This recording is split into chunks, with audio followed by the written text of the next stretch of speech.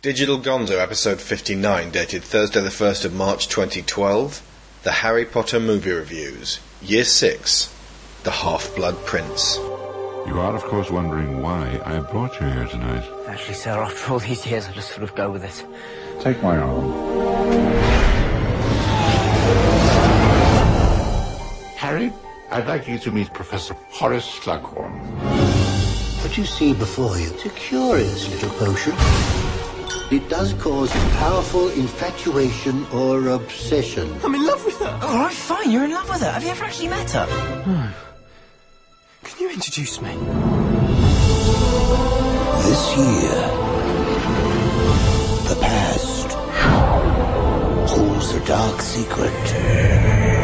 What you are looking at are memories. This is the most important memory I've collected. Now get out of here at once! It is also a lie. And only he You're the chosen one, Harry. can unlock the truth. Hey, she's only interested in you because she thinks you're the chosen one. But I am the chosen one. Okay, sorry. Kidding. From Warner Brothers Pictures. Without this memory, we leave the fate of our world to chance. You must not fail. You need us, Harry. Fight back, you coward!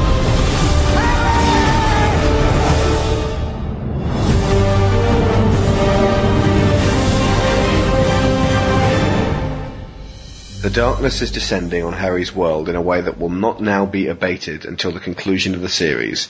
The depths of Tom Riddle's terrible actions begin to make themselves known, and an unhappy event changes Hogwarts forever, as we return for the 6th of 8 podcasts. Half-Blood Prince was the first Potter film to be released following the publication of the final book, and with it, all of the secrets. The filmmakers now knew the score on absolutely everything that was ultimately of importance to the series, and what about it was superficial. It is in the less than humble opinion of this reviewer that the new focus kicked the final 3 pictures into another level entirely of conveying these stories to us, the audience. So we begin the first part of the Horcrux trilogy. Returning to her post from Gonzo Planet, we have Sharon Shaw. Hello. Back for a final visit, Babbity Rabbity himself, Mr. James Batchelor, of Gameburst and MCV. Hello. And for our Defence Against the Dark Arts teacher this week, a long-time friend of the show and the voice box of the truly wonderful Extra Credits series now playing on Penny Arcade TV, Mr. Daniel Floyd. Hello there.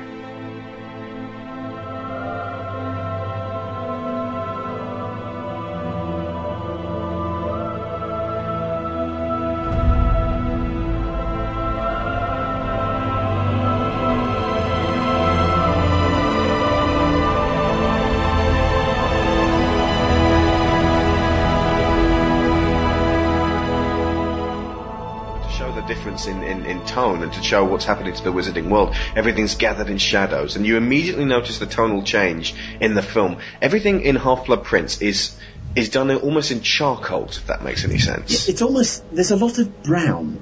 A lot of browny yellow. It's almost like an Alien film to that. It's like that point where video games, they thought that to make it look more realistic, you had to make it look more brown. More brown. So we had lots of very, very brown games. And this is a very, very brown film. It's almost sepia, at parts.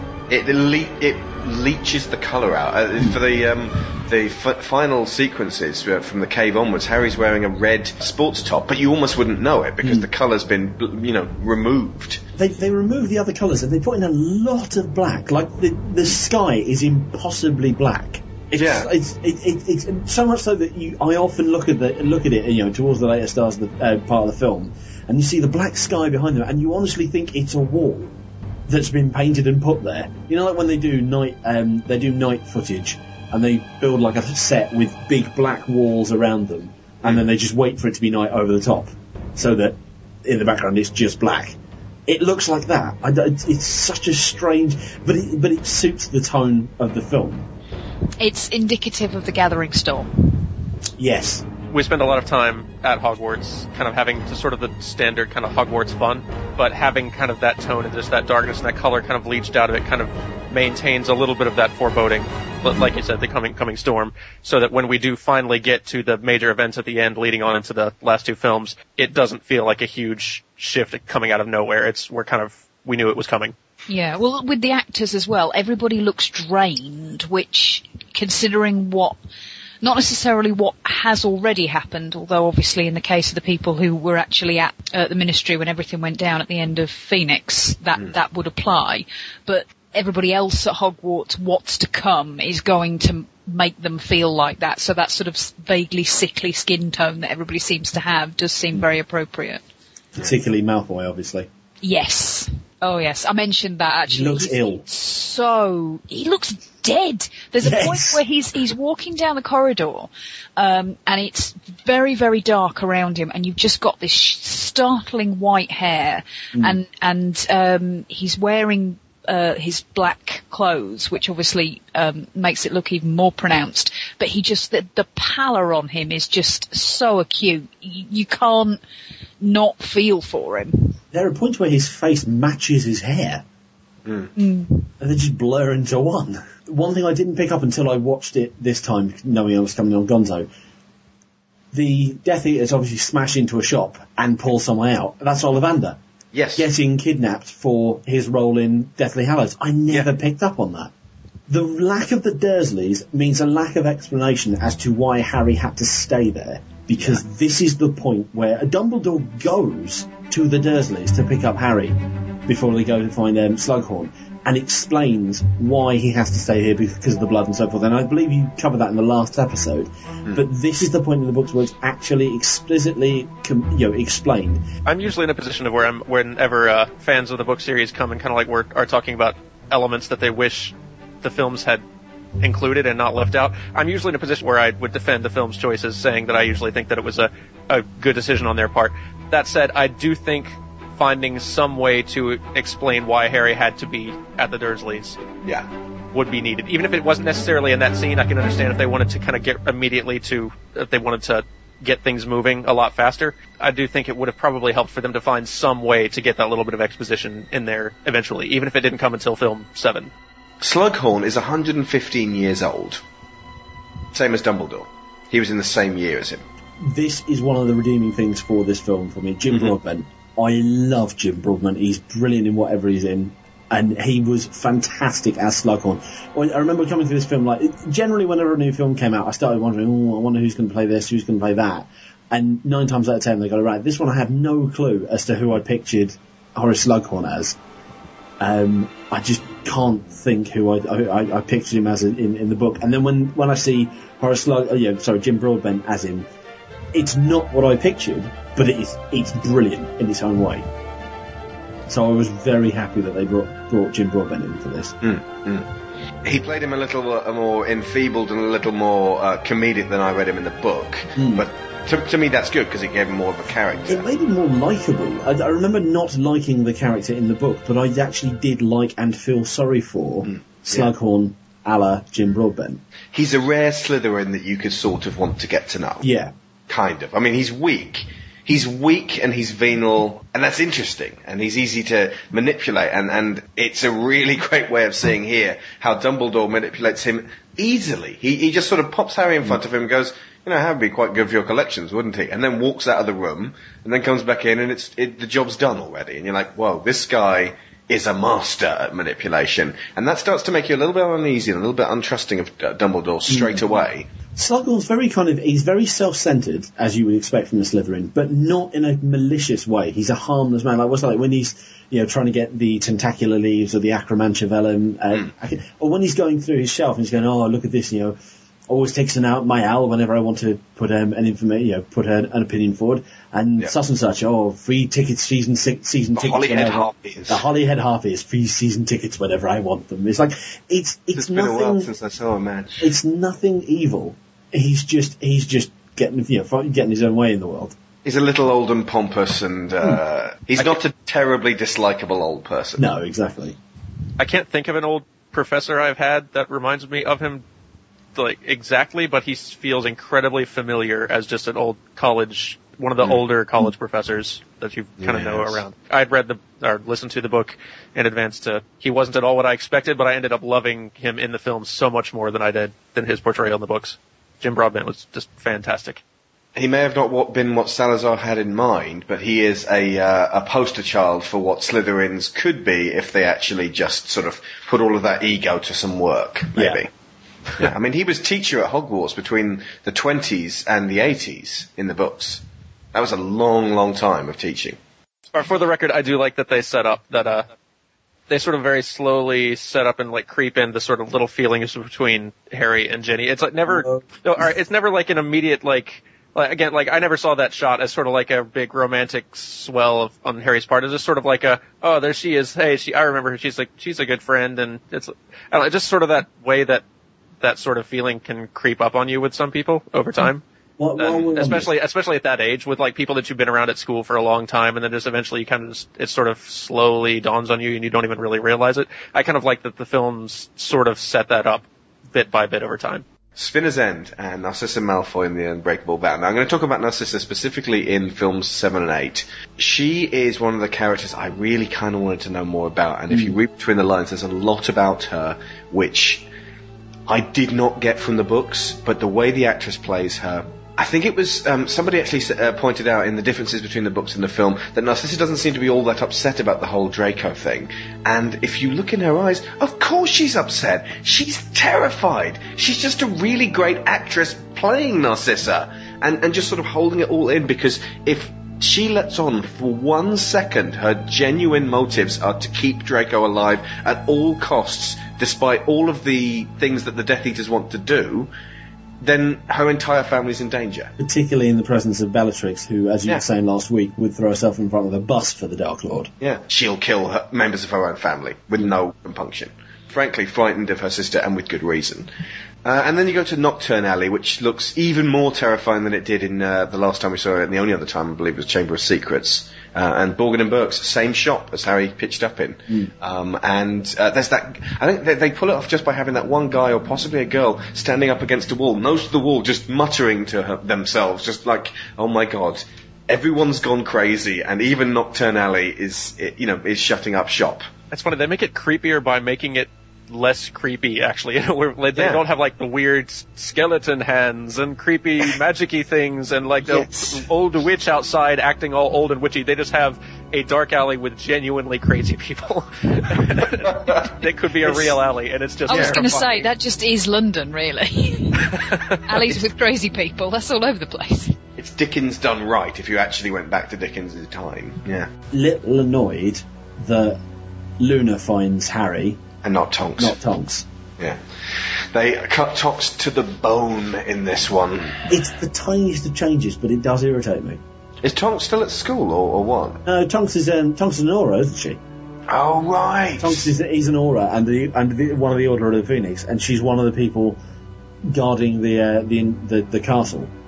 Yeah, there's quite a lot of Tonks coming back and forth and talking with them in book 6, and she is cut to just that bit in the marsh at Christmas time in this. I don't know, if I was Natalia Tena, I would be a little bit miffed that my character was cut down quite so much, but she does quite a lot of emotional stuff, very subdued and sort of British drama with her character for her non-Phoenix appearances. Harry's broken nose puts him in line with one of the other characters who got their nose broken. I don't remember this. Sharon knows because I told her earlier. Dumbledore. Aberforth broke his nose at Ariana's funeral. Oh, yes. Nice. And I don't know if he used Episky to fix it, because his nose always seems ever so slightly crooked, and I think that was even mentioned in the book, which would effectively mean that he wore it as a badge of shame. The devil may care that way. Yeah. And how do I look? Exceptionally ordinary. Brilliant. And the other thing is the walking stick. Again, made a very tiny point of, but it's Draco's father's walking stick. And it's made clear at some point by a Daily Prophet that Lucius Malfoy is now in Azkaban, and the shame of the wizarding community, and Draco is feeling exceptionally defensive about that, but carries his father's walking stick as an like affectation. Becoming the man of the family, like he's trying to become his father. He's trying to be his dad and do his dad proud.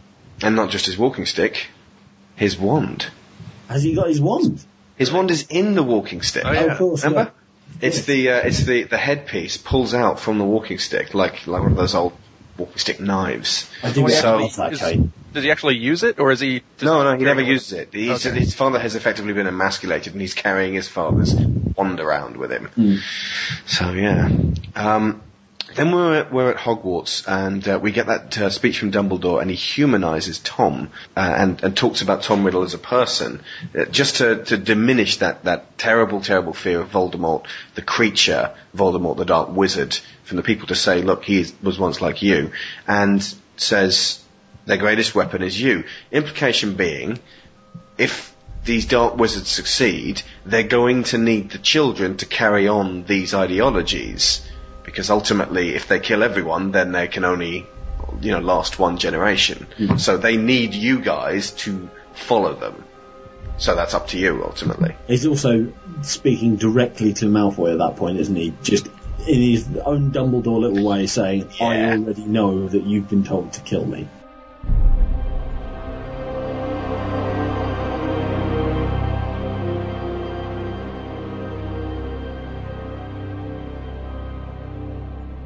And there's that great one single shot where when it plays an inflection of Ein Nocturne, that music from the choral music at the near the end, and an aura just walks across the back door of the hall.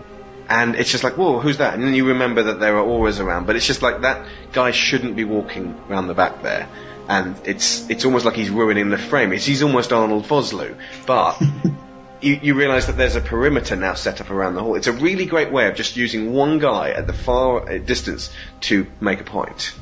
Don't they even cut to him outside the door? And they cut to 3 auras. Yeah. And there's 3. There's 2, one either side of the door, and then there's this bloke who's just marching up and down. And you just get the sense that everyone is being watched. Not in a kind of I suspect you thing, but just they're watching out for absolutely anything to happen. Then there's the textbook and the finding. At this point, there really hasn't been that much in the way of huge departures from the book in the film yet, has there? Just slight tweaks to the beginning. There's nothing major that's different, no. Now, in the film, they just go to the cupboard and there are 2 textbooks in there, and they fight over them. It's Ron and Harry, and Harry ends up with the shabbiest looking one and wanders off. Now, the implication there is that no one in, 30 odd years of that book just being at the bottom of the cupboard has picked it up and looked at it. Well, they would because they would have shot to the top of the class. Yeah, they would normally have their own, wouldn't they? The whole point is Harry wasn't expecting to take potions this year, and neither was Ron. Hence why they've turned up without textbooks. So usually, there's more people in potions class than there'd normally be. They did remind me. Those books did remind me of back in science when I was at school. We had certainly for chemistry and physics, there were these big textbooks. There would be just piles of them on the side, and you had to borrow them, but there were just more than you would need for one class. So even if you had a big full class, there would be 1 or 2 left on the shelf, and there would always be a completely battered one that had been worn down to buggery, but you never saw it being used. I am quite happy to accept that moment, just to enjoy that little moment between Harry and Ron fighting over the book.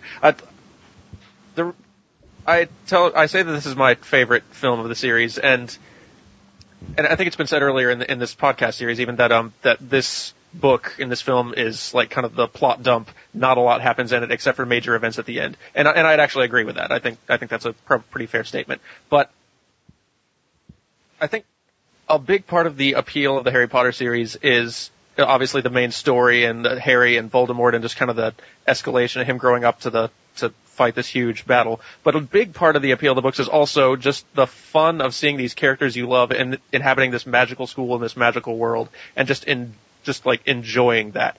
And this part of what makes me love this film so much is that because there's not so many major story events that they have to cover, there's time to enjoy that a bit. There's time to enjoy a potions class. There's time to have a Quidditch match again. There's time to do some of these other just characters interacting with each other and the actors having grown up and like grown into these roles really well, and despite we're getting to see basically a Hogwarts year played out at its best before everything gets thrown like topsy-turvy in the last two films.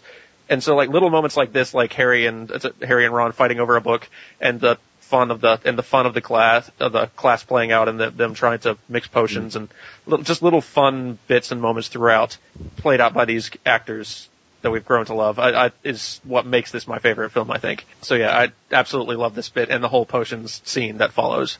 Even the bit before that, when they're just loitering in the corridor, and McGonagall it's just says... total lower sixth, when suddenly you're allowed to wear your own clothes if you're in my school, and you suddenly feel like you own the school, and you're watching all the little kids running around. And you use it, the study periods that you're given. You don't use to study, you use them to goof off.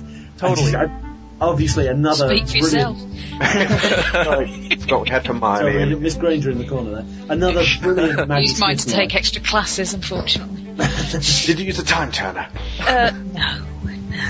I also love another absolutely brilliant Maggie Smith line. Could you take Mr. Weasley? He looks far too happy over there. Just brilliant. They've really accentuated Maggie Smith's shoulders. They're super pointy in this one. They've got an extra odd costume she's wearing, isn't it? I noticed that this time. It's and it's not even. It doesn't even feel in place with what other wizards and teachers and all them wear. Is it?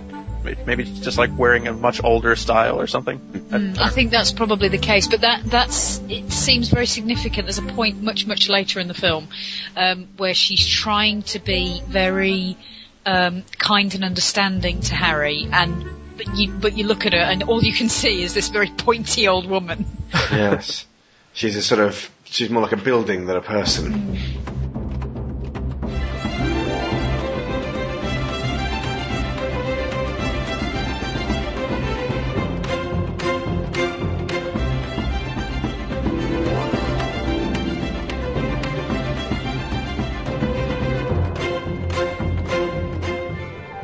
It's one of the few films that features London prominently that doesn't obsess over the gherkin. But actually, now that I mention it, it starts a gherkin-y style build. Yes, the gherkin! It starts within the gherkin. The people in the gherkin are looking, oh my god, there are dark clouds, but it's okay, we are safe here in the gherkin. The only...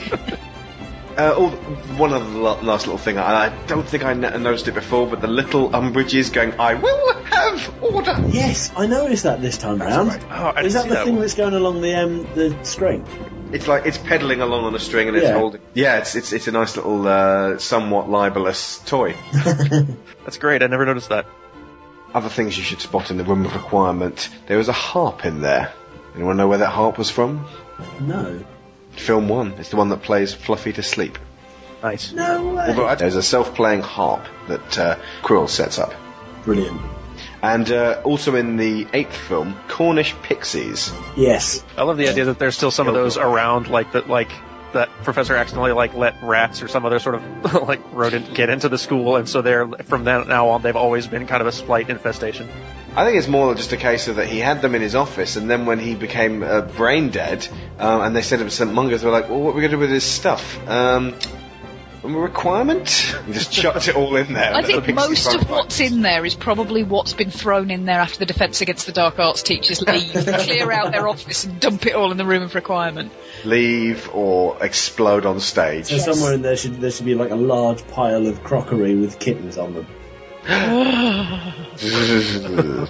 Poor dead kittens. Oh, that'd be so horrible. Yeah, it does have an odd dichotomy. It's got a lighter tone in it than you'd expect with the gathering darkness. You'd expect it to be all doom and gloom and super emo, but it's kind of around this first potions lesson that it suddenly starts coming in with a ding ding ding ding ding ding ding ding within the music score, and it's actually got a lighter touch. Especially, it's less sort of slap your thigh, fnar funny than a lot of the earlier films with some very obvious humour and troll bogies and stuff. There's this brilliant bit when Lavender, I was going to get to this later, but there's this brilliant bit when Lavender does that little and then does the heart on the window, and L and R, and Harry fiddles with the train seat. Yes. It's like he's been studying Ricky Gervais in a kind of, what does this button do kind of way. I don't want to be in this room right now. It is making me uncomfortable. and then like Ron's just sort of like, Ron is oblivious to the 10th power in this film. And he doesn't have any awareness of what his behaviour and his ignorance is doing to other people. I love that you brought up that bit with Harry fiddling with the sea, because that's a favorite little tiny side moment of mine too. I just love that. It's a little awkward, and it's like, oh, I really don't want to watch this. It's brilliant, because like one of my biggest axes to grind with this film is that they cut out so much that's crucial to the series and to the information, and certainly to the last two films. And they replaced it with all this teenage shenanigans, but that also is it's a good reason to like this film. And watching it this time really reminded me of, I think it was James Carter said earlier in this series, that it would have been interesting to see the films if they were done as a series, as an animated series, as episodic. This one felt quite episodic. The little comic relief moments in between the storyline felt quite episodic. First you got the potions lesson, then the trial, the Quidditch trials, then the Quidditch match, then I have literally divided it up into bullet points in sections, like as you're saying. Yeah, exactly. Yeah, and I don't know. It reminded me. It was almost like a series of Glee where they've cut out all the songs and put it together into a film. I've never seen Glee, but I will trust you on that. Okay, it's just a very kind of a high school style. Not so much sitcom, not so much comedy, just a kind of a drama comedy series. A dramedy? A dramedy, yeah. It's like a long drama, a series long dramedy cut into a film, and I quite like that. I presume that comes from David Yates' TV background, then. Yeah, but I think the pacing of it, I much prefer that, because you do get the opportunity to kind of get to know the characters a bit better, and the ebb and flow of the emotion runs a little bit more I don't know how to put this. Yeah, organically. With a film, you've usually got your sort of your 3-act set or your 5-act set, depending on how long it is, and the emotional peaks and troughs are in very specific places, and quite a lot of the time, depending on how well the film is handled, they feel quite artificial, because it's like they reach the emotional crescendo at a specific time, and then they have to sustain it for a certain amount of time. And I think having it go up and down the way it does in this, it lets those emotions grow in the audience much more organically and much more naturally than they might have done in some of the earlier films. And I think that's one of the reasons why I like this one a lot. And I like all of David Yates' ones. I think I prefer to any of the earlier films. And I think that's one of the key reasons for that. It's almost in contrast to Goblet, where we saw Harry and Ron's fight, and then Hermione and Ron's fight after the ball, etc., where those kind of emotional moments are crammed in and around the bigger action scenes. Yeah, and there's less of that to deal with in Half-Blood. You can just focus on that as is. That's right, and the resolution, of the emotional peaks comes at a dramatic point rather than and then they had to go to class and they had to talk to each other, so they kind of had to just get over it and move on. Yeah. Which, again, makes it feel more real and more like high school, like you said. So that's what makes me love this particular film so much. The kind of moment that Cuarón introduced in the third film, just that moments with the kids, like the first night back up at school, and they're just like eating candies and just doing kind of weird stuff, just goofing off, just kind of the kids at school moment. I love that, just little bits like that just make it feel more real and like a world, like an actual world with actual people and characters.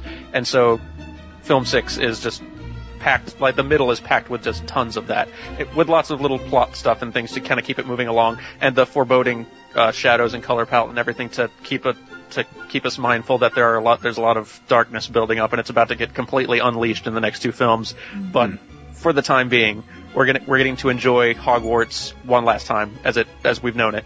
Yeah. And we get a nice kind of goodbye to the traditional Hogwarts year structure before everything gets just goes completely nuts. It's almost to emphasise what you're losing, isn't it? Because totally. Certainly, if you've read the books, and if you've read the last book, you know that this is the last time, as you say, that Hogwarts is going to be as it should be. So it's showing Hogwarts at its peak, Absolutely. And so that by the next film you understand and appreciate what you've lost. Yeah, and I think Shire. there's so much backstory that has been cut out of this from the book, and I do understand why a lot of people, and I'm presuming that you're one of them, James, were quite unhappy about how much was lost. But in all fairness, in terms of the filmic effect of what they're presenting here, if you'd laden it down with that much information, and your attention had been here, there and everywhere and at all points in time and various other things that didn't really have anything to do with building the characters that you're looking at this point, I think a lot of the effect of that would have been lost. That's not to say that they wouldn't necessarily have found a way to make all of that backstory interesting, but it would have been a different focus, and I think it would have been a different pace. And a lot of it doesn't become directly relevant until the next couple of films. And so I can understand why they would want to try to trim down to just the essential stuff that's going to propel things to where they will be directly relevant in the next movie without trying to get too laden down and too kind of twisted and confusing just going for this. Although some of it actually would have been kind of important, and that'll come up later, specifically when we're talking about Horcruxes. We do get to meet Lavender Brown in the potions class, and everything about Lavender in the books was just awful to me. I couldn't stand the girl, and when you finally, she didn't really figure as a main character. She only ever sort of hung around laughing at Harry in the periphery for the first few books, and then suddenly she's there all over Ron. And in the film, I don't know what the actress does, but there's that kind of girlish intensity about her when she's sort of edging forwards towards the love potion, like her little fists clenched together, around the book, sort of, trying to smell it with Romilda Vane next to her. And I suddenly started to really like Lavender, and I don't know why, because she's an imbecile. But she's just a normal girl, ultimately, when it comes down to it. A girl that I wouldn't have found particularly interesting when I was in school. But what happens ultimately to her in film 8 is terrible. I remember what happens to her in film 8 now. Fenrir Greyback kills her. Really? Yeah.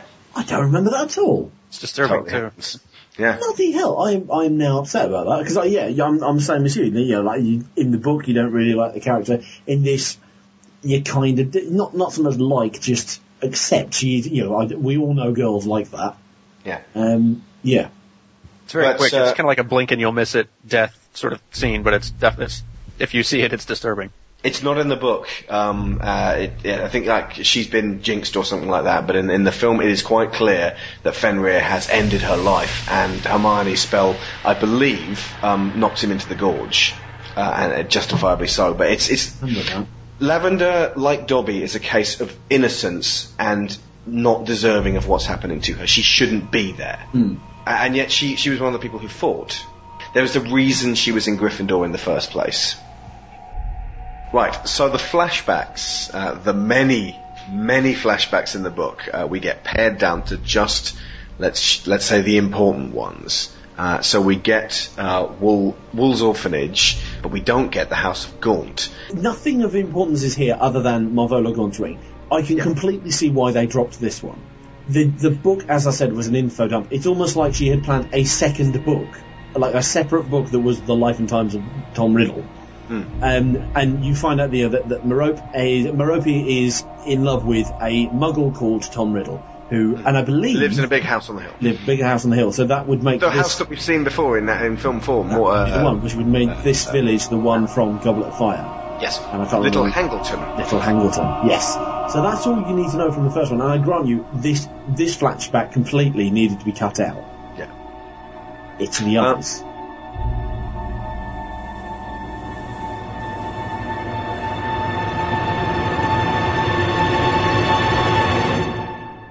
If I may sum up, Merope uses a love potion to enchant Tom Riddle of the manor. He runs away with her, they have a child together, then he retreats when the love potions wear off. She is forced to run away, taking with her Salazar Slytherin's locket and the ring belonging to Marvolo Gaunt. She has the child, dumps him at Wool's Orphanage. Young Tom Riddle grows up in Wool's Orphanage, unloved, rejected. Trips to the beach where he, scared and traumatized two kids in a cave which obviously is the cave that we see later, his early awareness of his powers. The young child actor playing young Tom Riddle was actually really good, genuinely unnerving. Hero finds Tiffin. Hero finds Tiffin. That is the poshest name in all the world. There is no name posher. Hero finds Tiffin. Yeah, it is his nephew. Yeah. And he does an extremely good job of that. Anyone notice that he had 7 stones on the windowsill? I did notice stones. I didn't notice that there were 7. Nice. There are 7. If you freeze frame during the scene when Harry touches Marvolo Gaunt's ring with the resurrection stone, and it spins around, you get a flash of Nagini, young Tom Riddle screaming, and it would appear to be creating his first Horcrux, although he appears to be in Hogwarts clothing. That might have been when he killed Moaning Myrtle. And then the 7 stones on the windowsill. Oh, wow. And then an older Voldemort, as he would appear later. They do mention in the book that he's besotted with the number 7, though, don't they? Because 7's meant to be like the most magical number, or something like that. There's the whole Terry Pratchett, 7 sons of 7 sons of 7 sons. Which, as I said before, there are 7 Weasley kids. If Ginny had been a boy, she'd have been a 7th son. Yes.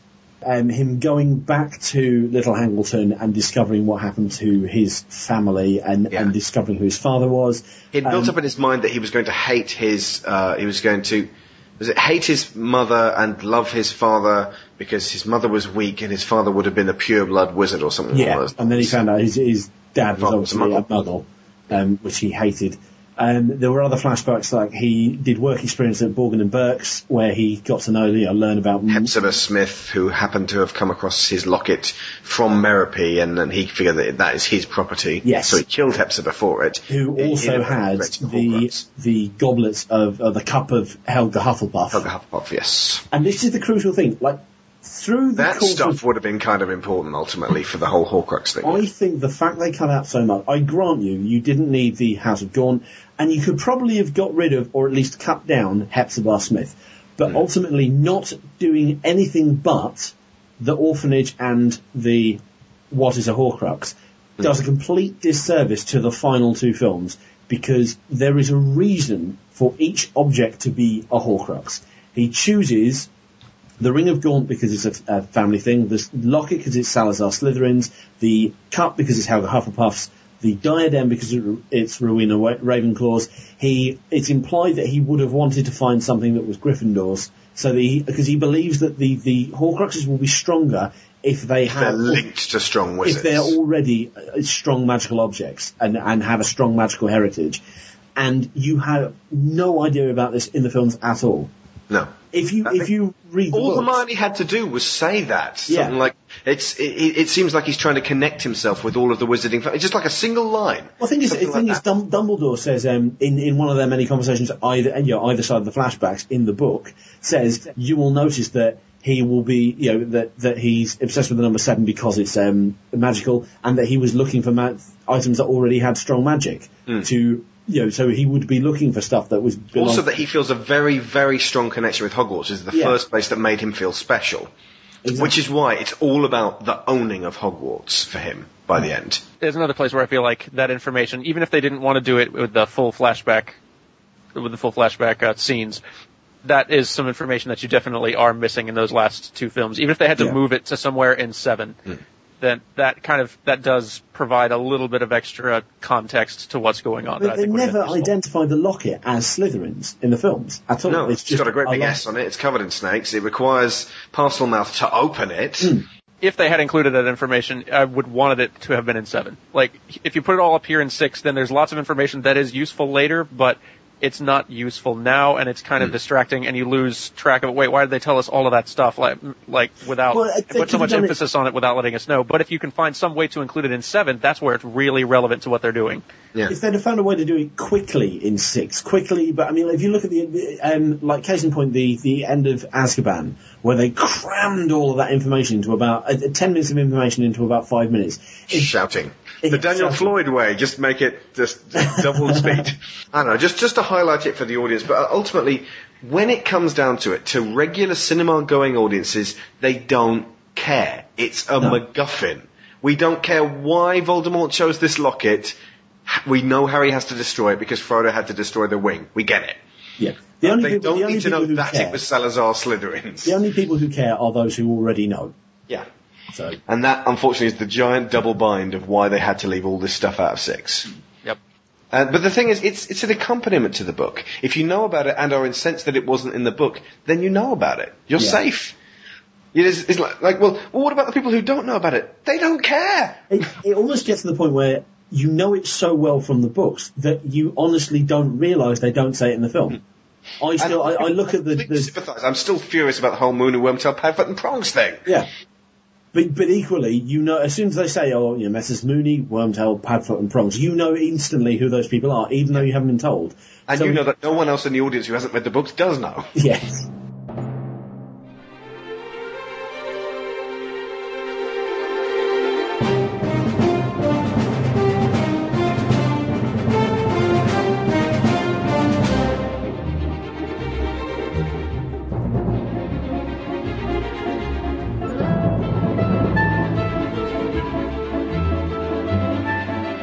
The tripod in the lower sixth. There is a slight change in the 3 characters here, because Harry, as usual, has a quest, but he has redoubled his efforts now because he's now working with Dumbledore, and he's gotten back to Dumbledore because you remember that in Phoenix he was estranged from him. He couldn't even look at him in the face, and so in this one they spend a lot of time colluding, which is important for the end. So Harry has something to do. Ron, obviously, with his Quidditch and being head boy and being a prefect and being popular and getting a girlfriend, has got tons to do and is totally oblivious of the fact that all of this stuff is ridiculously boring to everybody else around him. And Hermione is very, very much alone. I don't know if you guys got that from her in this. No, I took from this that Hermione and Harry grow closer as friends. This is the one where you can... In a number of the books that, you know, he keeps on referring to Hermione as like, she's like my sister, she's my best friend, etc. Like, this is the film where you really see how close they are. Yeah. And there's a really lovely piece of music on the score, Harry and Hermione. Yes. Which is when they're at the bottom of the stairs and she's just, you know, seen, you know, Ron and Lavender get together, etc. And it's just this kind of, I don't know how to put it. Delicate. It's very delicate, very kind of warm. But I feel really sad for Hermione at that point, because I know it's just a little, you know, a teenage tiff, and they're ultimately going to end up together at that point.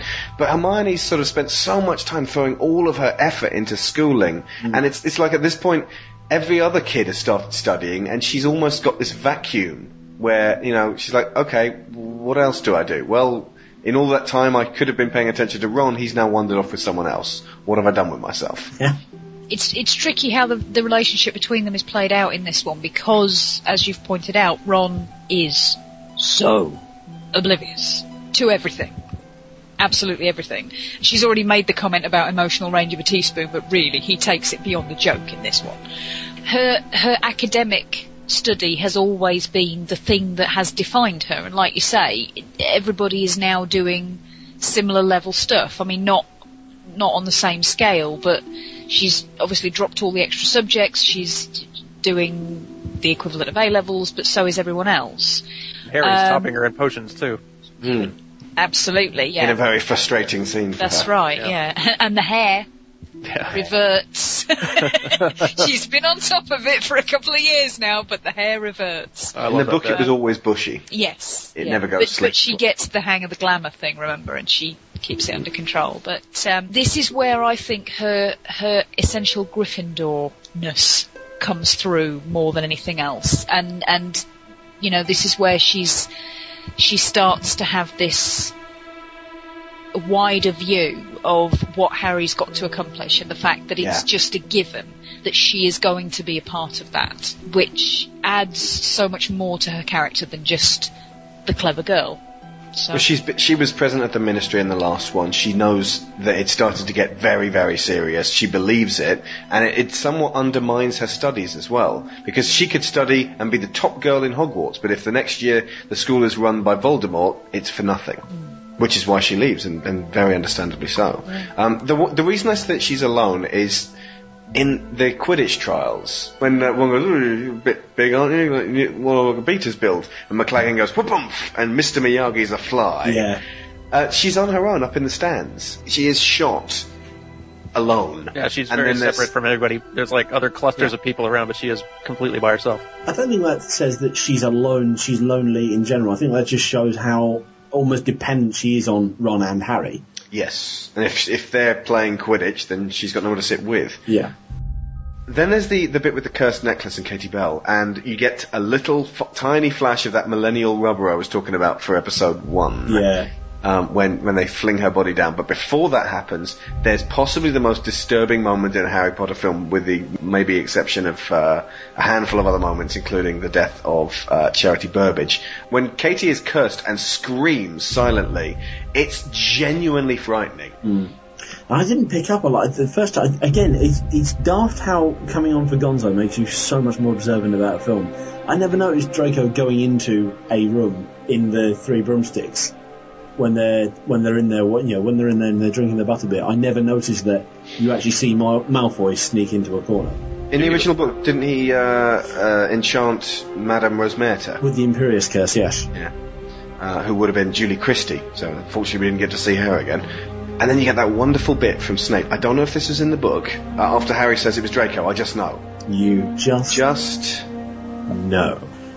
Once again, you astonish me with your gifts, Potter. Gifts mere mortals could only dream of possessing. How grand it must be to be the chosen one. I don't think that was in the book, but I'm so glad it's in the film, because it's another of those brilliant Alan Rickman moment. You could have a top 10 Alan Rickman moments for this series of films.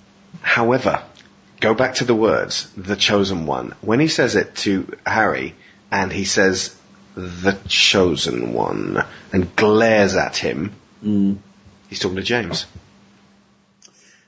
Yes. She chose you. Yeah. And it's the duality of Snape's character. As much as he wants to protect this kid, he also wants to punch him over and over again. And to distract slightly, another great Maggie Smith line, why is it always you three? Sharon said, well, it's mainly really always Harry. And I said, well, she can't single him out and go, why is it always you, Harry, and one or both of these two? That's the flip side of being the chosen one, really. The trouble comes and finds you. But she is doing exactly the right thing as a teacher, in that she is keeping them at kid level. She's keeping them at school level, and not giving them a bye because they're being pursued by dark forces. Actually, that did occur to me the other day. Harry grew up in a very underprivileged situation. They never mention anything that Muggles do. Harry never says to Ron, look, we've got to meet up and go to the cinema at some point. You'll love this thing. Because I guarantee Ron has never been to the Odeon. I come back to Lyra in The Subtle Knife, when she goes to a film with Will and then comes out and says, that was the best thing I've ever seen in my entire life. Because there's no such thing as a cinema in Lyra's world. And it just something like just bowling or something that Harry should be party to, but kind of really hasn't really had the chance to do. Rather than just riding around on the rails the whole time, he could have been spending his summers just hanging out with the wizarding kids. I'm just kind of surprised he didn't. To be fair, though, yes, he's not done any of that stuff when he was growing up, but then he's gone to Hogwarts, where he's got everything that there is in the wizarding world. Yeah. I could see him taking Ron bowling and Ron rolling What's the ball, point? missing it completely and going, right, what does it do now? No, that's it. Really? Today, Ron, we're going to play chess. Wizard chess? No. Chess. Yeah, I think it's telling that Mr. Weasley is kind of a bit of the oddball wizard in that he actually cares about Muggle things and finds Muggle things interesting. It's just like Hermione bringing up that her parents are dentists at the dinner, and is like, oh, is that a dangerous line of work? No, there's a kid bit my dad once. On a side note, I do love what McLaggen does with a profiterole. He's just licking his finger at my hand. It's like, oh God, you slimy bitch. She looks like she's about to be sick, which is perfect. And then he eats dragon testicles. Nice. And then he's sick, which is also perfect. Another great Alan Rickman moment as well. That was like when he's telling him, McLaggen, you've just bought yourself a month of detention. Not so fast, Potter. Just, as you can see, Daniel Radcliffe just sneaking away. I've never bought the notion that wizard kids don't have any knowledge of the Muggle world. Because unless they are kept at home, away from all Muggle families, they would know what a cinema is, what bowling is, are we going to get into this? Because Sharon and I were talking about this week, and it's fascinating if you think about it, and it's story breaking if you think about it. It is. It's completely story breaking. The amount of Muggle-born children that go to Hogwarts, you're not telling me that they don't bring. Like Dean brings in music. You're not telling me one of them doesn't bring in like a portable DVD player or something. This is called Die Hard. You'll love it. Yeah. What's this? It's called a Game Boy. You know. I do think, to an extent, you look at where the Burrow is. Oh, yeah, out in the middle of nowhere. The Weasleys, I think, are kind of, they strike me as being that kind of home-educated, wouldn't have any interaction with the regular world kind of kids. And he reminds me of Kenny from South Park in some ways. He seems like sort of that little, the kid that you hang around with, but doesn't, can't do any of the stuff that you would go out and do. And I do everything that is worth doing costs at least $10. Yeah, I do think Ron is sort of set apart a little bit, and because Harry spends so much time with him, I think you probably do get a slightly slanted view of it, and I think most of them probably would. As you said, so many of the kids at Hogwarts are going to be half-bloods. And have those experiences. But I think Hogwarts is just somewhere that's completely different and completely removed. And, I mean, you look at boarding schools, and I'm guessing they probably don't let them bring in portable DVD players and Game Boys and things like that. Yeah, fair boy. But Dragon's Eggs are alright. Yeah, Dragon's Eggs are fine, but, the DS Lite has to stay at home. However, look at numbers. This is what Sharon and I were looking at the other day. How many kids does Hogwarts take on every year? Can't be that much more than, say, 500 in over 7 years? Yep, we'll go with that. Okay, right. 500 kids in England, right? Are there any other wizarding schools of the same age range in England that ever get mentioned, ever? Is it not constantly implied that Hogwarts is the only place in England where you can go if you want to get educated with stuff? It's explicitly stated at one point. Does anyone ever mention a school that you go to before Hogwarts? No. Those kids may have gone to regular Muggle schools, but the purebloods were kids being educated. Harry went to a primary school with Dudley. Yeah, well, his upbringing was kind of unusual. But say Hermione would have gone to a regular school, right? Her parents being dentists. Because she wouldn't have even exhibited wizarding powers until she was about 6 or 7. Okay, so they're all homeschooled if they're wizards. Now, that's 500 kids-ish over 7 school years. That means that the entire wizarding community in England is about the size of a small village. Okay.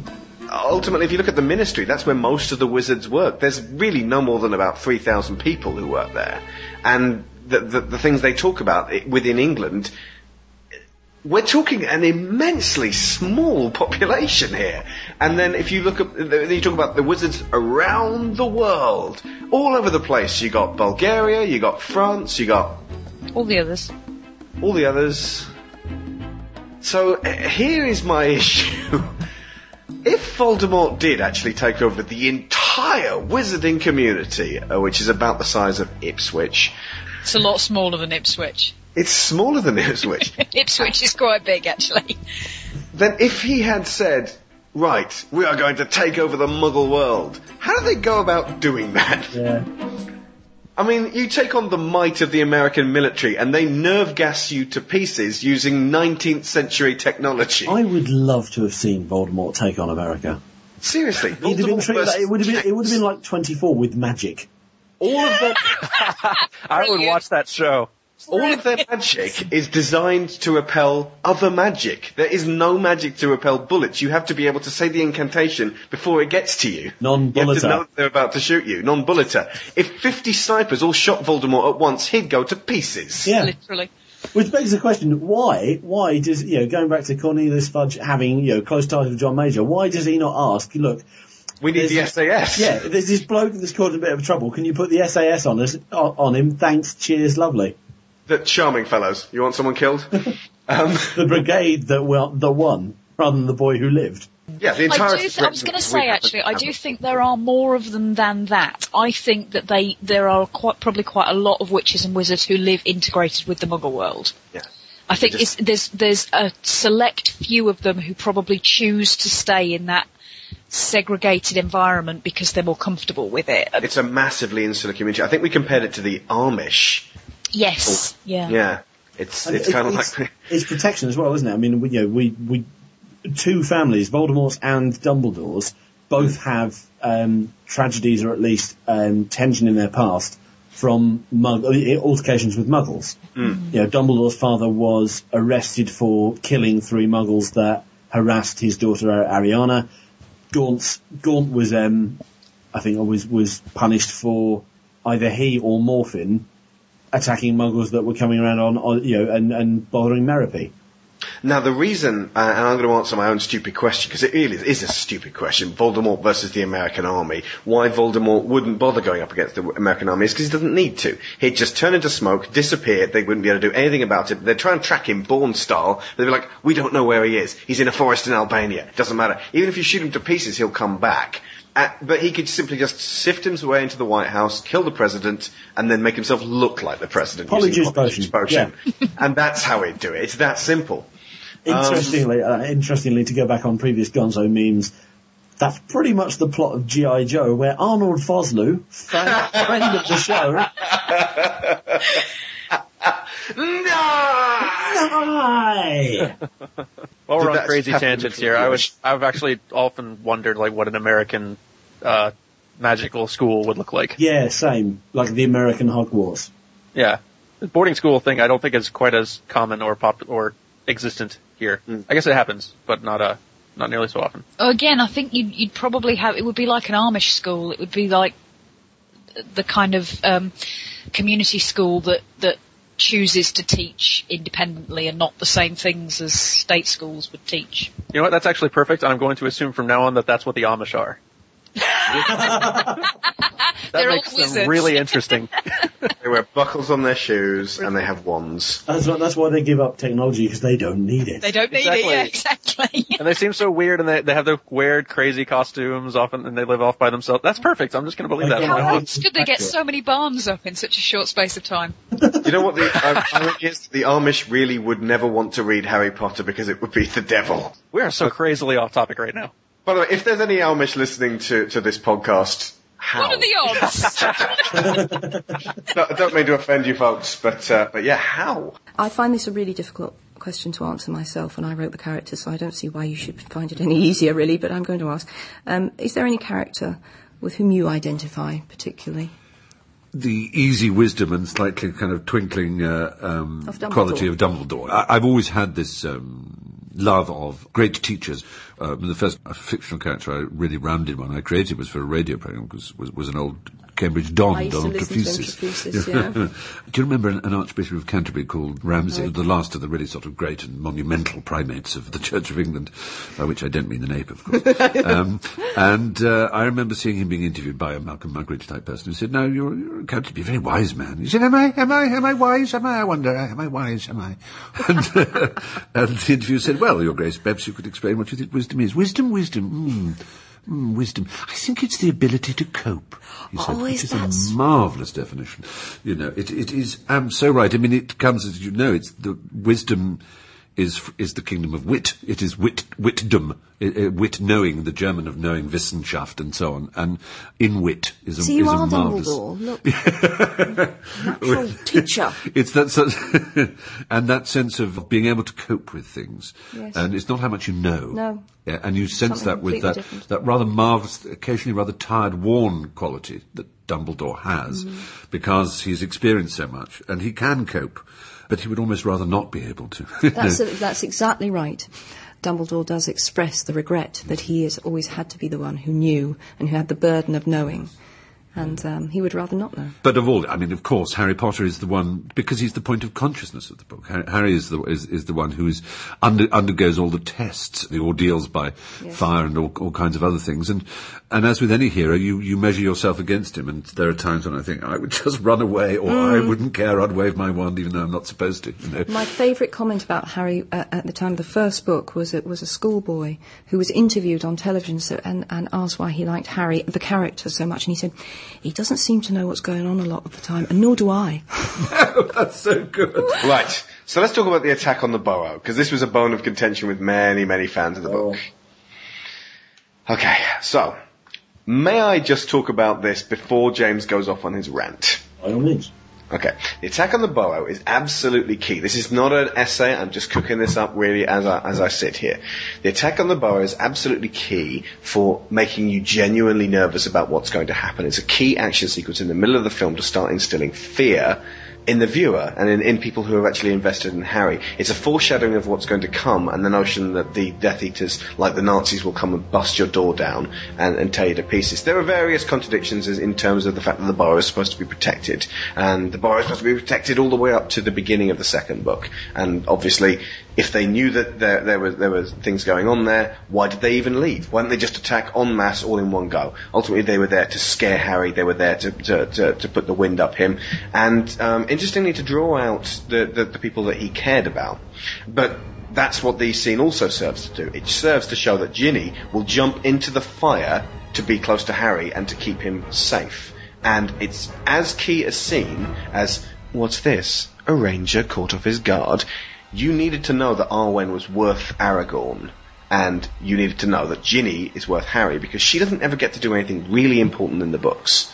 And this was a great moment to have them fighting back to back in a very scary situation up against Fenrir Greyback and Bellatrix Lestrange.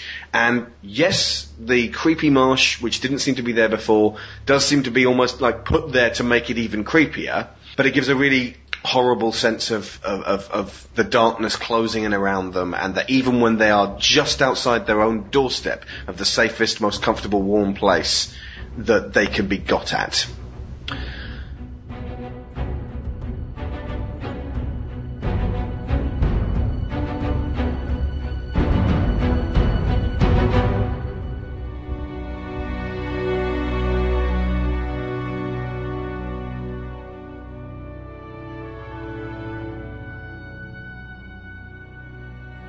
You know what? I actually agree with all of that. That's a very that has actually calmed me considerably. That short essay there's calmed me considerably on this scene.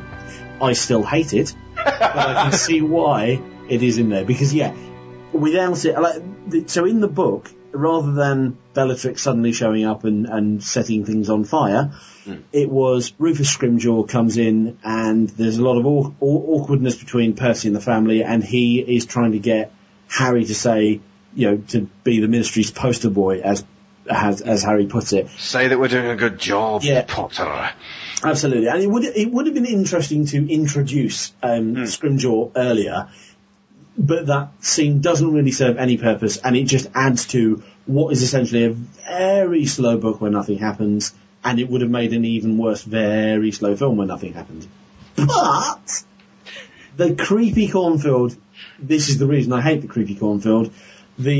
As much as I see, yes, you're right, we see that Ginny would run into anything, but it just irritates me that when Harry goes, Hermione doesn't run, Ron doesn't run, no one tries to stop this guy. Bear in mind they're upstairs, and Harry runs outside and runs straight out. And that kind of catches everyone off guard. But then if you see someone else running from upstairs, you think, hang on, we've already lost one through the fire. Why are we're not going to lose another one? You wouldn't let Ginny run out.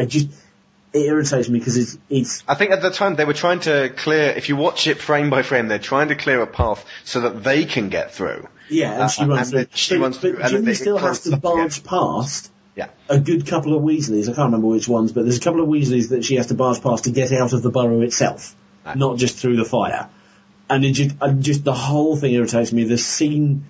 Hang on, narrative contrivances irritate you in a J.K. Rowling story? Of course. I don't know. I can see why they've done it. I can see why they've added it to the film. But I take it literally as that. It is a scene added because this is a film. Because this is a filmic thing that needs to keep audiences interested, and that's why I just don't pay any attention. I don't think it's a car chase. Exactly.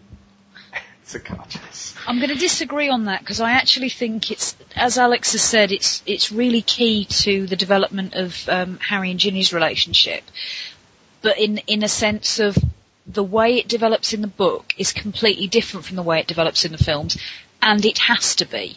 In the book, you've got pages, you've got time, you've got lots of interactions, little interactions that mount up and build up into a relationship. And you know that they're starting to feel attracted to each other because it says so. But you can't do that in a film. You've got to show it. And more to the point, you can't show it a little bit at a time over ages, because otherwise you have the Bridges of Madison County and it's terrible.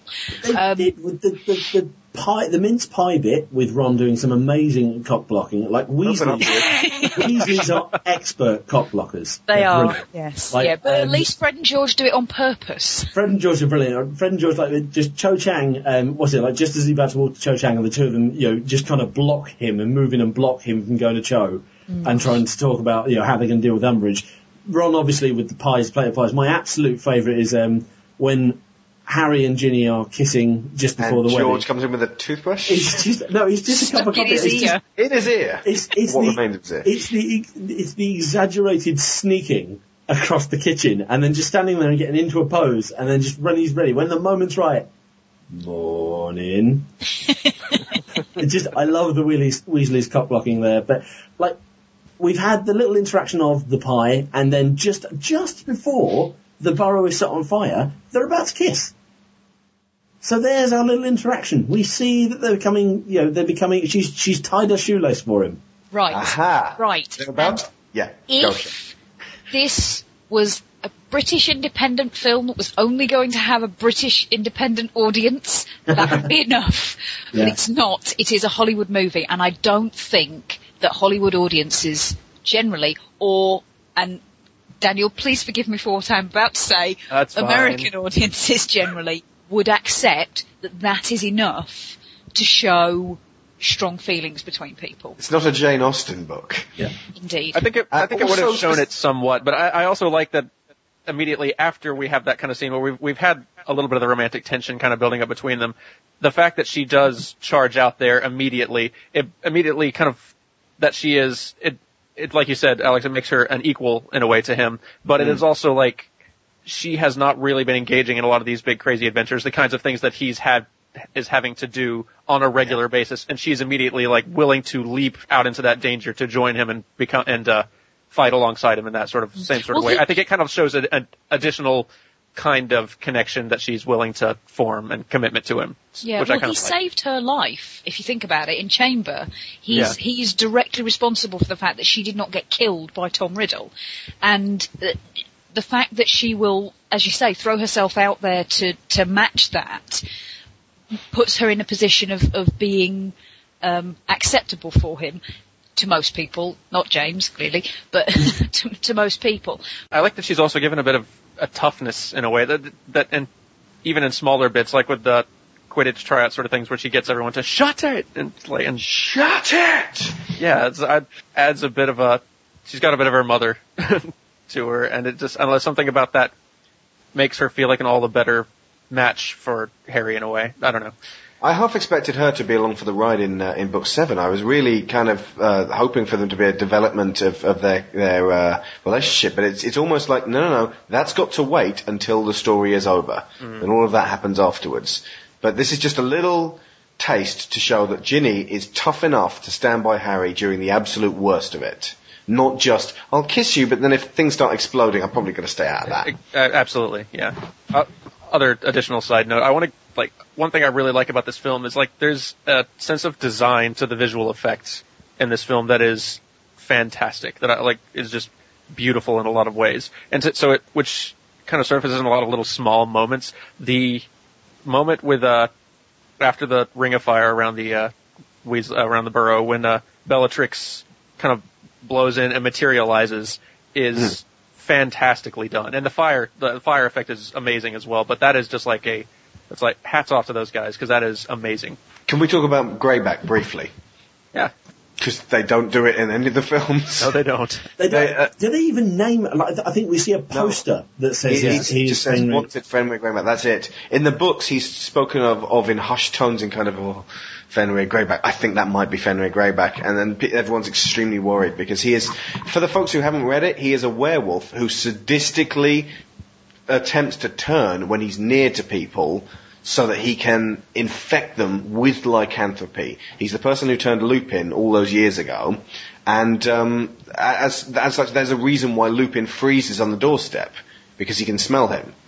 And that moment when they're in the rushes and Greyback's just there, they've created the place for Greyback to be the most terrifying. You know, a forest, you know, dark, tall trees or indeed in this case rushes in a swamp, just somewhere surrounded by nature, nowhere near your allies, nowhere near civilization, where all that you've got is the wilderness. And Greyback is the terrifying beast that lurks in the night. He's even quite taunting in the books, like, certainly like when, towards the end when they're up on the astronomy tower, in the film, Dumbledore says, I think the introductions are in order. In the book, he recognises Fenrir Greyback, and Greyback taunts him, saying, I've come here for your children. I've come to your school for your children, etc. And he doesn't get a single line in this film. No, he's just basically the muscle. They treat him like they treat Sabretooth in X-Men. Yes.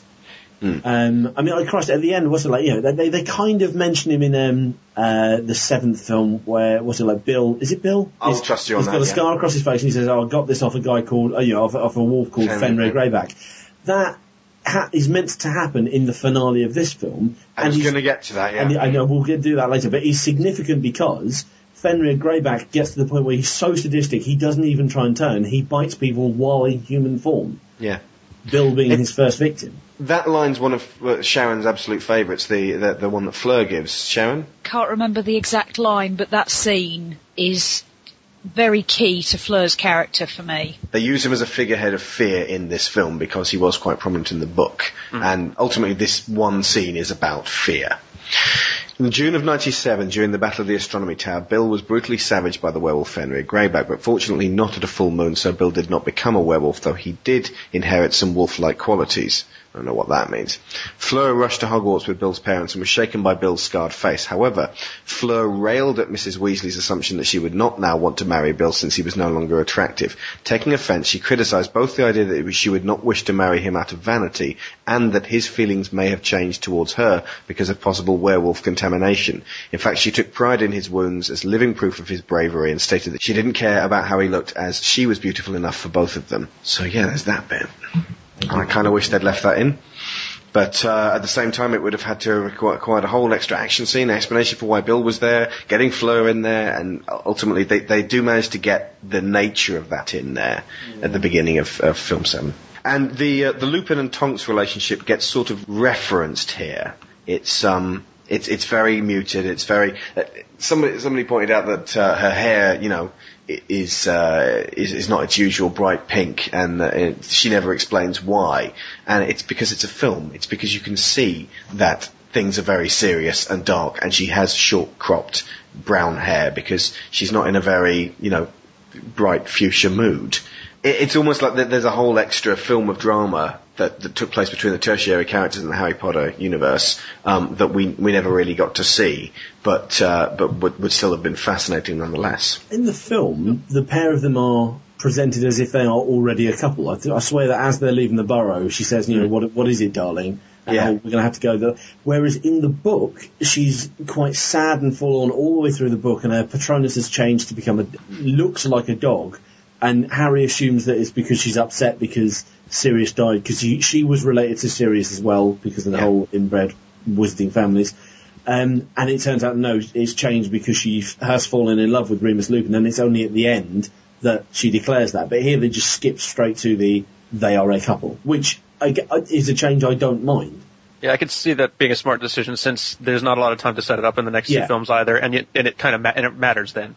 So they need to kind of go ahead and get that moved along. And I like that even though we're not seeing kind of what is going on behind the scenes with a lot of these tertiary characters, you can really feel that worn down stress, tension. You can tell that all of these other, the Weasley parents and a lot of the other adult wizards are dealing with a lot of stuff on the side that we're not seeing. Yeah, Arthur and Molly seem to have aged 20 years at this point. Since we saw them last, they're no longer the cherry-cheeked, figures of fun they used to be. Certainly Arthur, like when you see him in the... He's deflated. He's very deflated, very drained. He's like, we're being watched. And he's, like, oh yes, and he's got this kind of grave tone to him, which is complete contrast to how we met him. Yeah. Your sons took their car. Did they really? How'd it go? It's just where they're just poised and this bottled up excitement is completely gone from Arthur Weasley by this point. And there's a wonderful delivery of a single line when the burrow gets set on fire, and he turns around and just goes, Molly. But he's not going, no, Molly! It's just like... It's just focused. He's like, I need to save my wife. Totally. Interestingly mirrored in the resolve of his daughter. Mm. And there we go.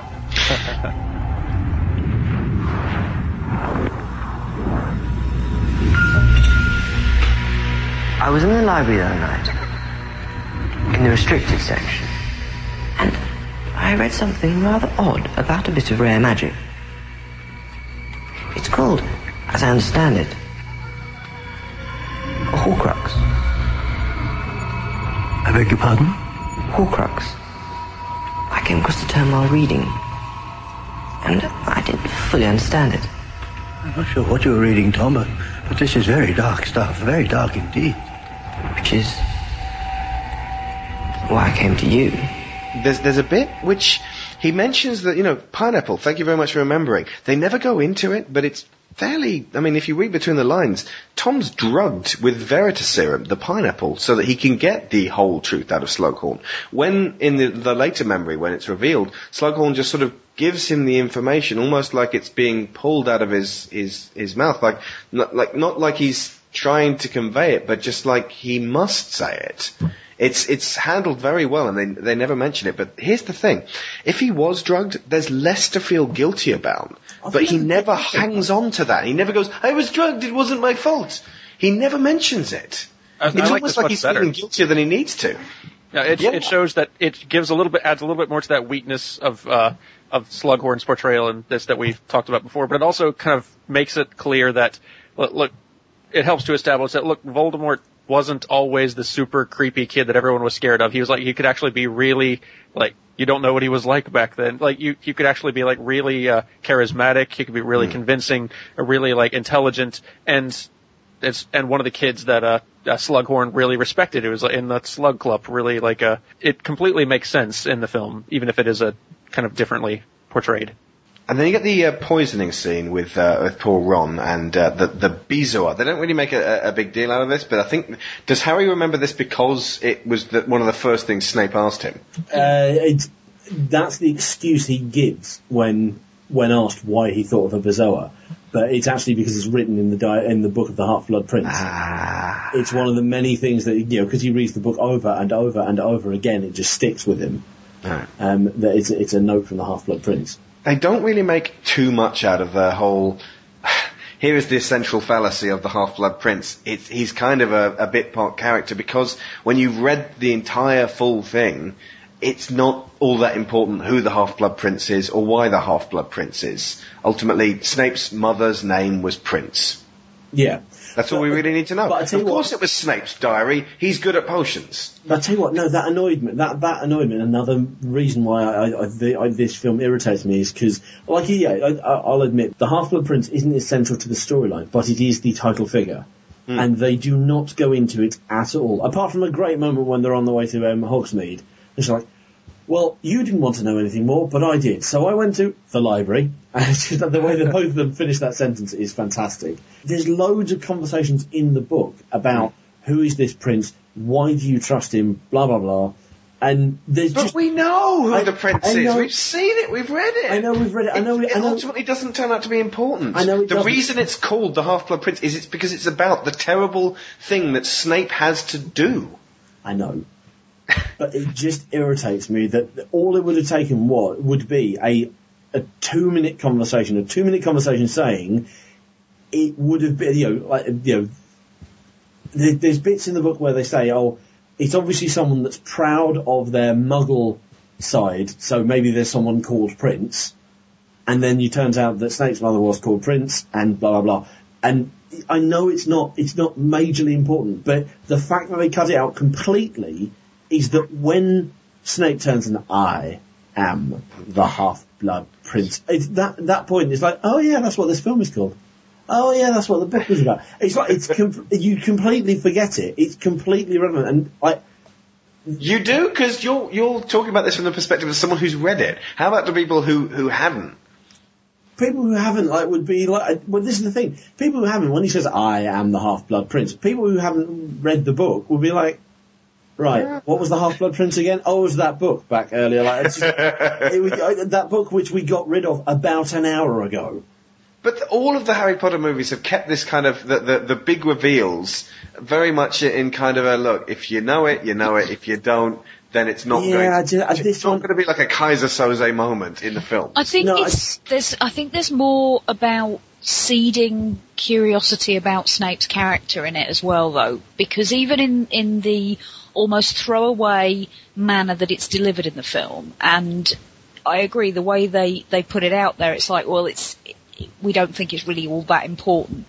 But he's admitting that he's a half-blood, and we know that Voldemort hates that, so it kind of, it ties that whole thing together, and in a way it might start people thinking about, well, if we didn't know that about Snape, what else don't we know about him? What more could there be to his character? And then obviously that sets up the big hit at the end.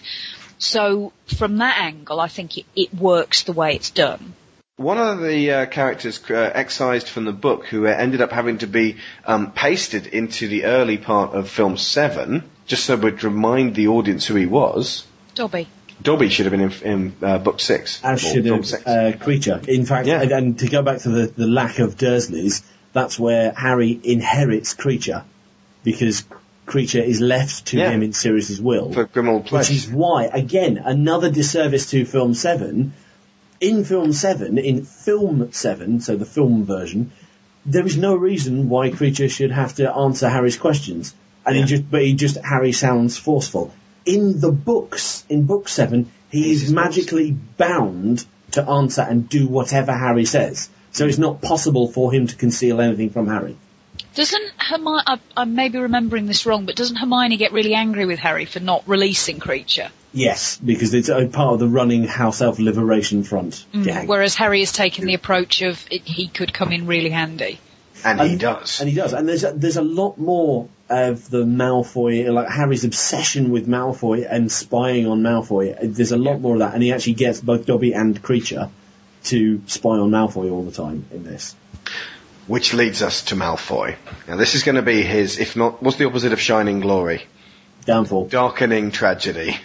The Harry versus Draco fight is actually genuinely upsetting. When he uses Sectum Sempra on him, you realise that he's gone so many steps too far by using something he didn't even understand what it was first. Draco was only using stunning spells on him. He didn't even get to use Crucio like he did in the book. And when he starts bleeding, and Snape stands over him in a kind of a "what have you done" way. Now, you understand that obviously Snape later on cares about Harry a lot, but he also cares about Draco. And so when he uses a healing spell, it's another side of Snape. But up to that point in the film, whenever you've seen Draco on his own, he is ashen white, he is riven and in turmoil, but holding it all inside. So while everyone else is distracting themselves with the trying to do stuff at Hogwarts so that they can keep the whole terror of what's going to happen in the next year out, Draco doesn't have anything to distract himself with. He doesn't even get to be the seeker in the Quidditch team. He's just sitting on his own in a suit, looking in mirrors, wandering the hallways, going in and out of the room of requirement, putting apples and birds into there, and Draco has nothing left. He doesn't even have Crabbe and Goyle. He doesn't even have shaved henchman number 3. Doesn't even have shaved ape. Draco is a genuinely tragic figure in this series because he's been appointed as the chosen one for the other side. In the way that Harry has been told that he's got to kill Voldemort, Draco has been told he's got to kill Dumbledore. It's what he's been told he must do. And it must have been, and this is purely supposition, in a manner that left veiled threats about his family. You could all learn a lot from this brave young lad, and surely the benefits will be reaped to his family, and the implications being, and if you don't do this, they're dead, as are you. Yeah. And Draco's terrified this entire movie. And you genuinely feel that. And Tom Felton's acting goes up like tenfold in this one.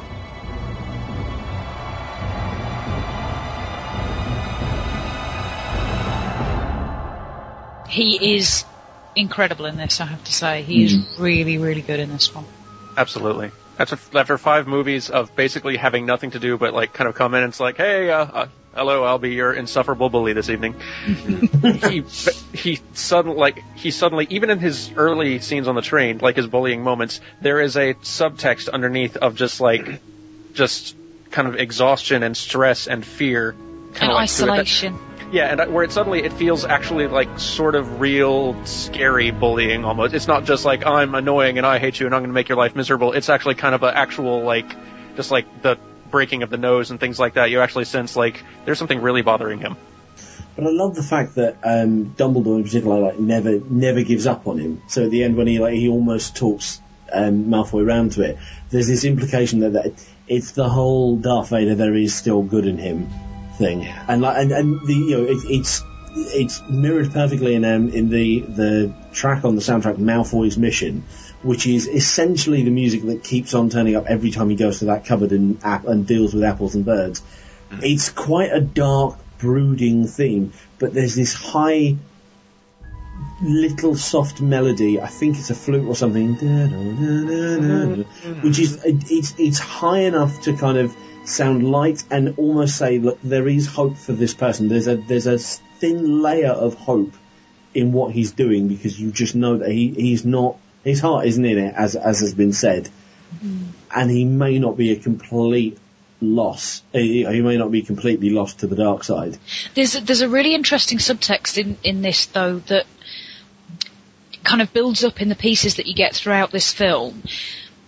Slughorn talks about the act of creating a Horcrux with Tom, and he talks about, the act of killing rips your soul, and that's and the how horrified he is when he's talking about that, kind of brings home what Draco's being asked to do. He is still effectively a child, and he's been asked to do something which is going to rip his soul apart, and Dumbledore wants to protect him from that. That's why he's kind of brought Snape in to, whatever happens, to defend Malfoy, to protect him and to avoid him being put in that position and to avoid him having his soul torn. Now, Dumbledore has no such qualms about Harry. I know Voldemort has to be killed. I know he has to be destroyed, but ultimately, it is said in this film over and over again, it's going to do massive damage if you have to kill somebody, and Harry is going to have to do it. And Dumbledore not only admits such, he is manipulating things so that Harry will be put in that position, which is quite disturbing about Dumbledore in a way, and his machinations and his manipulations kind of really start to come to the fore in this one in a way that makes the character so intriguing. Almost so that at the end, it's like there was so much more I wanted him to flipping explain himself for, and now he can't. And that's brilliant, because it shows that he, for all his machinations, he is a head teacher. He is a teacher, and he cares about his students, and he cares more about Malfoy, like you say, because Malfoy does not have to do this, and that is not part of his plan. His plan is that none of his students will suffer from this sort of situation or this sort of act, etc. But as you say, the whole idea that Harry, as they say in film 8, is being raised to die at the proper time. As much as Dumbledore says, I still look at you and I see the boy from the cupboard, you equally know that he doesn't. He looks at Harry as a weapon, as a tool. He's almost a bullet point on Dumbledore's to-do list. Gets child to kill baddie. Although Dumbledore couldn't possibly have orchestrated this, or couldn't possibly have known this, Harry doesn't kill Voldemort. Harry manages to get away from the entire series having never actually killed anyone. He disarms Voldemort. he uses his signature move, Expelliarmus. Yes. In the same way as Vash the Stampede in Trigun, a very weird side tangent here, has resolved never to kill someone, but goes into town, blows the whole place to shreds, and only uses his guns to disarm other people. Harry disarms Voldemort, and his Avada Kedavra rebounds on himself. And depending on whether you're reading the book or the film, the fact that Nagini is killed is the last thing that allows his body to fall apart. So, even though Dumbledore couldn't have known that he was not going to actually have to kill Voldemort, Harry's soul remains intact. I feel like this Sectum Sempra scene is like one of the most successful like sequences in all of these films. It's one of my favorite scenes, period. And largely thanks to Tom Felton's just phenomenal performance. I think that's like just the pinnacle of his performance in this entire series of films. But also just I love this, as the fight starts, there is no music whatsoever.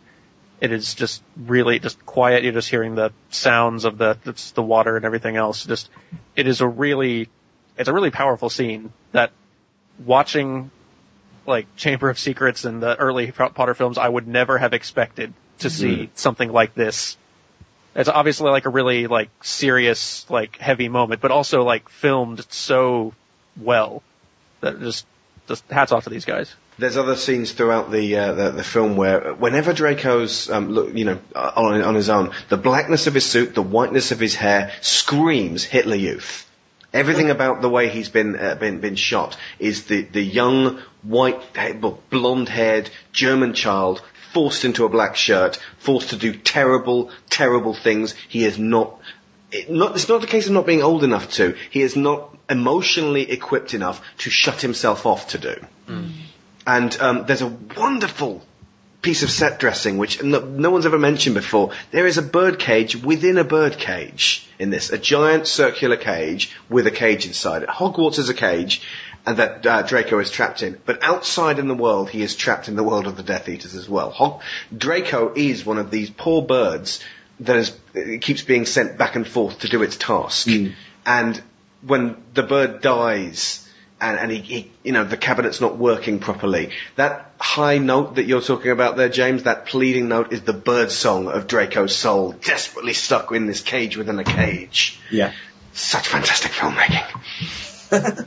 In the film production, not in the book, not in the final film, but if you watch very carefully during some of the production footage, Draco could have, in the final version of film 8, broken away from the Death Eaters and run across to the side of Hogwarts at the exact point that Harry jumped out and stood up, the exact point that Neville pulled out the sword of Gryffindor, and thrown Harry his wand.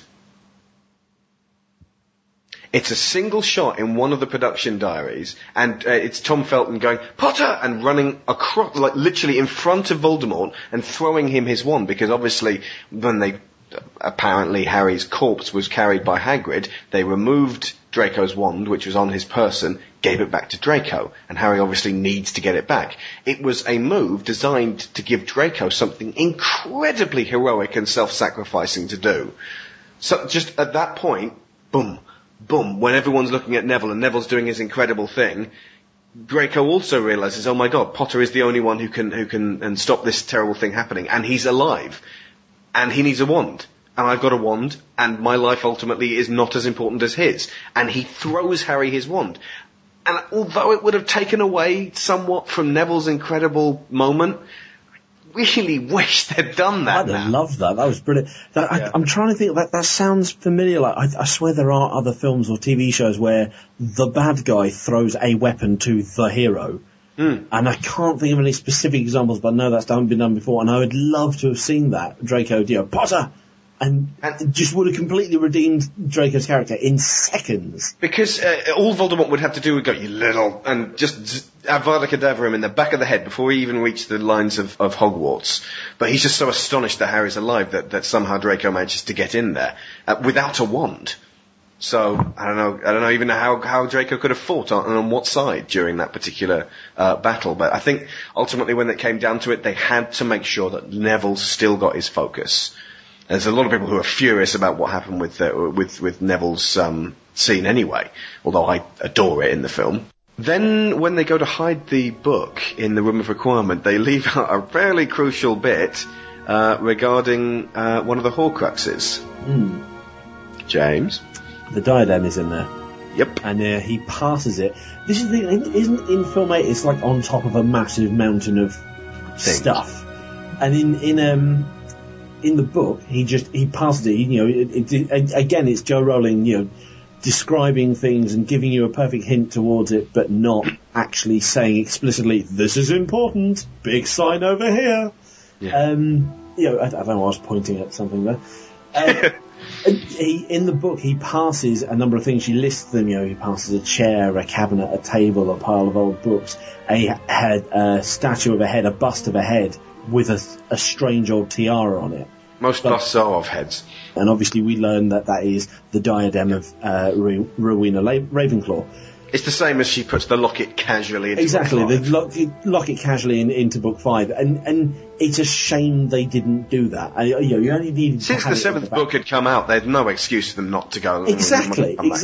And again, it's more disservice to and again, it's one of those things you can't quite convey in the books. Like in the books, like in the final one where he goes into the Room of Requirement and he's looking for it, and he remembers the headset that the headpiece that he saw, the tiara that he saw, he remembers it, and he's looking specifically for that rather than just looking for a head, a head thing. Yeah. However, I think the Grey Lady tells him in the film, I don't know if she tells him in the book, it's in the place that you don't need to find until you need to find it. Like, people are dying here, Grey Lady, time's a factor, we don't need a riddle at this point. Yeah. Room of Requirement, okay, just say that. It is very much Jo's style of writing, though, that she floods you with all this information, and it is up to you to absorb it and pick out the bits that are important, or remember the bits that are important later on. Yeah, but in the films they can't do that. They can only give you what's important. They can do it visually. They can have stuff in the background, like Aberforth in the pub. Or Ollivander being kidnapped. Yep. Yeah, but they can't sort of put big neon sign, finger pointing, you may want to remember this for later on, because it would be a little bit crap. Well, they do that, especially in the earlier ones, but yes, like, the later ones they become more skillful. They're like, Harry, I can fly a helicopter. I wonder when you're going to be flying a helicopter later. Do they mention peanut allergies? Do at any point they mention Well, this is a pretty blue diadem. I wonder who this bust is of. What is it, that diadem? It's hanging on that raven's claw. I actually will still agree, though. Like, I think it does. There's lots of things that are left out of the films that I don't think hurt them. But I think it would have added a little something extra to know the significance of the Horcruxes. To at least know that there was at least some trimmed down level of the significance of the Horcruxes. And part of what makes it them so fun in the books is knowing how they've been cleverly woven into the other books up until that point. And I think that is something that the film would have been made better by. It's almost like they don't even know what Horcruxes are. The filmmakers don't even know what Horcruxes are until Tom Riddle says it in the revealed thing. They're like, oh, Horcruxes, we probably better put a few of those in. Exactly, yeah. My general criteria is there are certain things that can make the book better that don't hurt the films to not have. But generally, if it would have made it a better film, as a film, that's generally what my criteria are for, like, saying that should have been in there. I think that's one area where the last two films, or three, I guess, however you want to put it, are hurt just a little bit. I think the problem with trying to assess it, having read the books, albeit some time ago, and in the case of the later ones only once, so I will concede that there are massive chunks of them that I have forgotten. It's difficult to know when you pick up on certain things whether you've picked that up purely from the film or whether it's because you know the backstory. And so with things like the Horcruxes, I'm kind of watching films 7 and 8 thinking, well, yeah, it's sort of clear that he's picked these things because they are prominent magical items and he feels really strong connections with the magical world. Have I got that entirely from the films, or have I got that because I've read the books? On that note, the kiss This is, again, we've talked about Ginny so much, but this is a really lovely, subtle moment, and it's the kind of subtlety and the kind of maturity that Harry really has been lacking for most of his school years. It's almost like, why didn't you get together with this girl ages ago? Because she was 12. Why didn't you get together with this girl last year? Because you were with Cho, the girl you've been chasing for 2 years before that. As much as I don't like the Harry-Ginny thing for reasons that are my own, and I don't completely understand, I do like the fact that this is about as far as it goes in the film, and that it's so subtle and just brilliant. And it's her saying that can be a secret hint. Stay here, and stay in here too if you like. It's just very well done. What happens in the room of requirement? Stays in the room of requirement. I like this moment, despite the fact that I hate the situation. And I love Ron's follow-up line in the immediate next scene. So did you two do it then? What? Yes.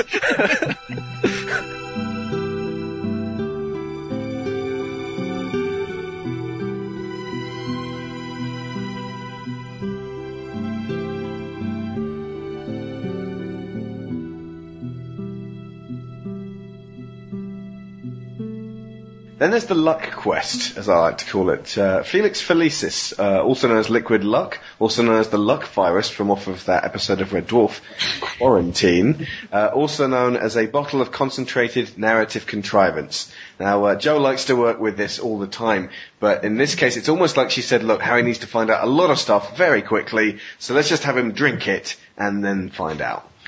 Although in the book, doesn't he only drink a few drops and he gives the rest to Ron and Hermione later or something, doesn't he? Yes, he does. Yeah. And I don't know if it's in the book, but Dan Radcliffe mimics the way that Jim Broadbent plays Slughorn when he talks to him. It's almost like he needs to lull him into a sense of security, so he mirrors him. He has a little hunch of the shoulder, and sort of, well, by all means, come along, sir. He's genial and he's sort of wavy, and he confuses the hell out of him, but it's enough to put him just off his guard for that crucial moment. I didn't in the book pick up on any dramatic change in Harry's character, but I do like the fact that essentially Daniel Radcliffe is playing this drunk. Yeah. This is drunk Harry. Yes. And I quite like that. It's really done well. And the pincers. I love that moment. And that cheerful little hi to the guys, to the other kids as he walks out of the door. I do like that. I do like the whole drunk thing. Again, it's another point where, like, certainly Aragog's funeral, where you can really see the colour has been bleached out. Yeah. Is it me? I was going to say, does Aragog seem smaller, or is that just because Harry's bigger?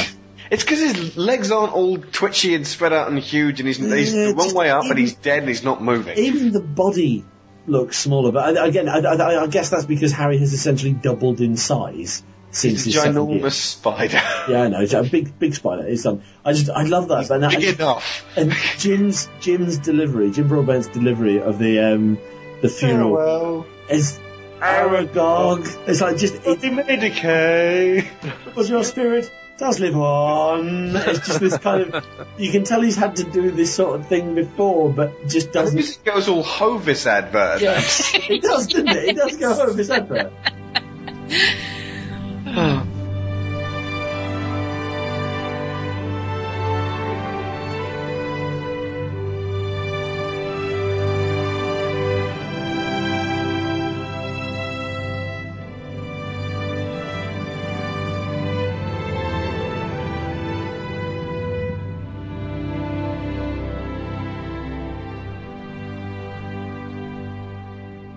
Then after that, and it cuts to the hut and Hagrid's, there's another creation for the film, Francis the Fish. It was a student who gave me Francis.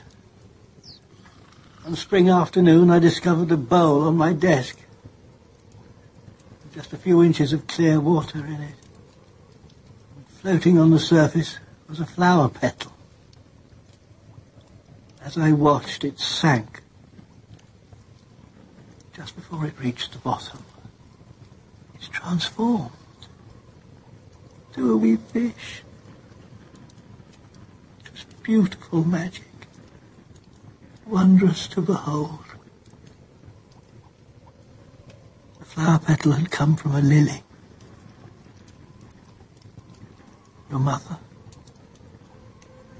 The day I came downstairs. The day the bowl was empty. That's the day your mother. I know why you're here. But I can't help you. It would ruin me. Do you know why I survived, Professor? The night I got this. Because of her. Because she sacrificed herself. Because she refused to step aside. Because her love was more powerful than Voldemort. Don't say his name. I'm not afraid of the name, Professor. I'm going to tell you something. Something others have only guessed at. It's true. I am the chosen one. Only I can destroy him, but in order to do so, I need to know what Tom Riddle asked you all those years ago in your office, and I need to know what you told him. Be brave, Professor. Be brave like my mother. Otherwise, you disgrace her. Otherwise, she died for nothing. Otherwise, the bowl will remain empty forever.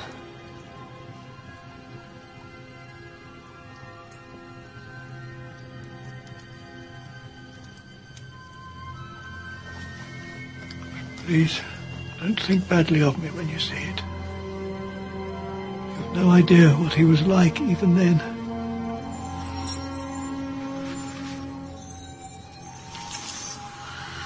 It's heartbreaking the way Broadbent puts it across, and it does a total credit to Steve Kloves, the writer, who really manages to sort of conjure up, no pun intended, little moments that complement Joe's stories and really genuinely could have happened.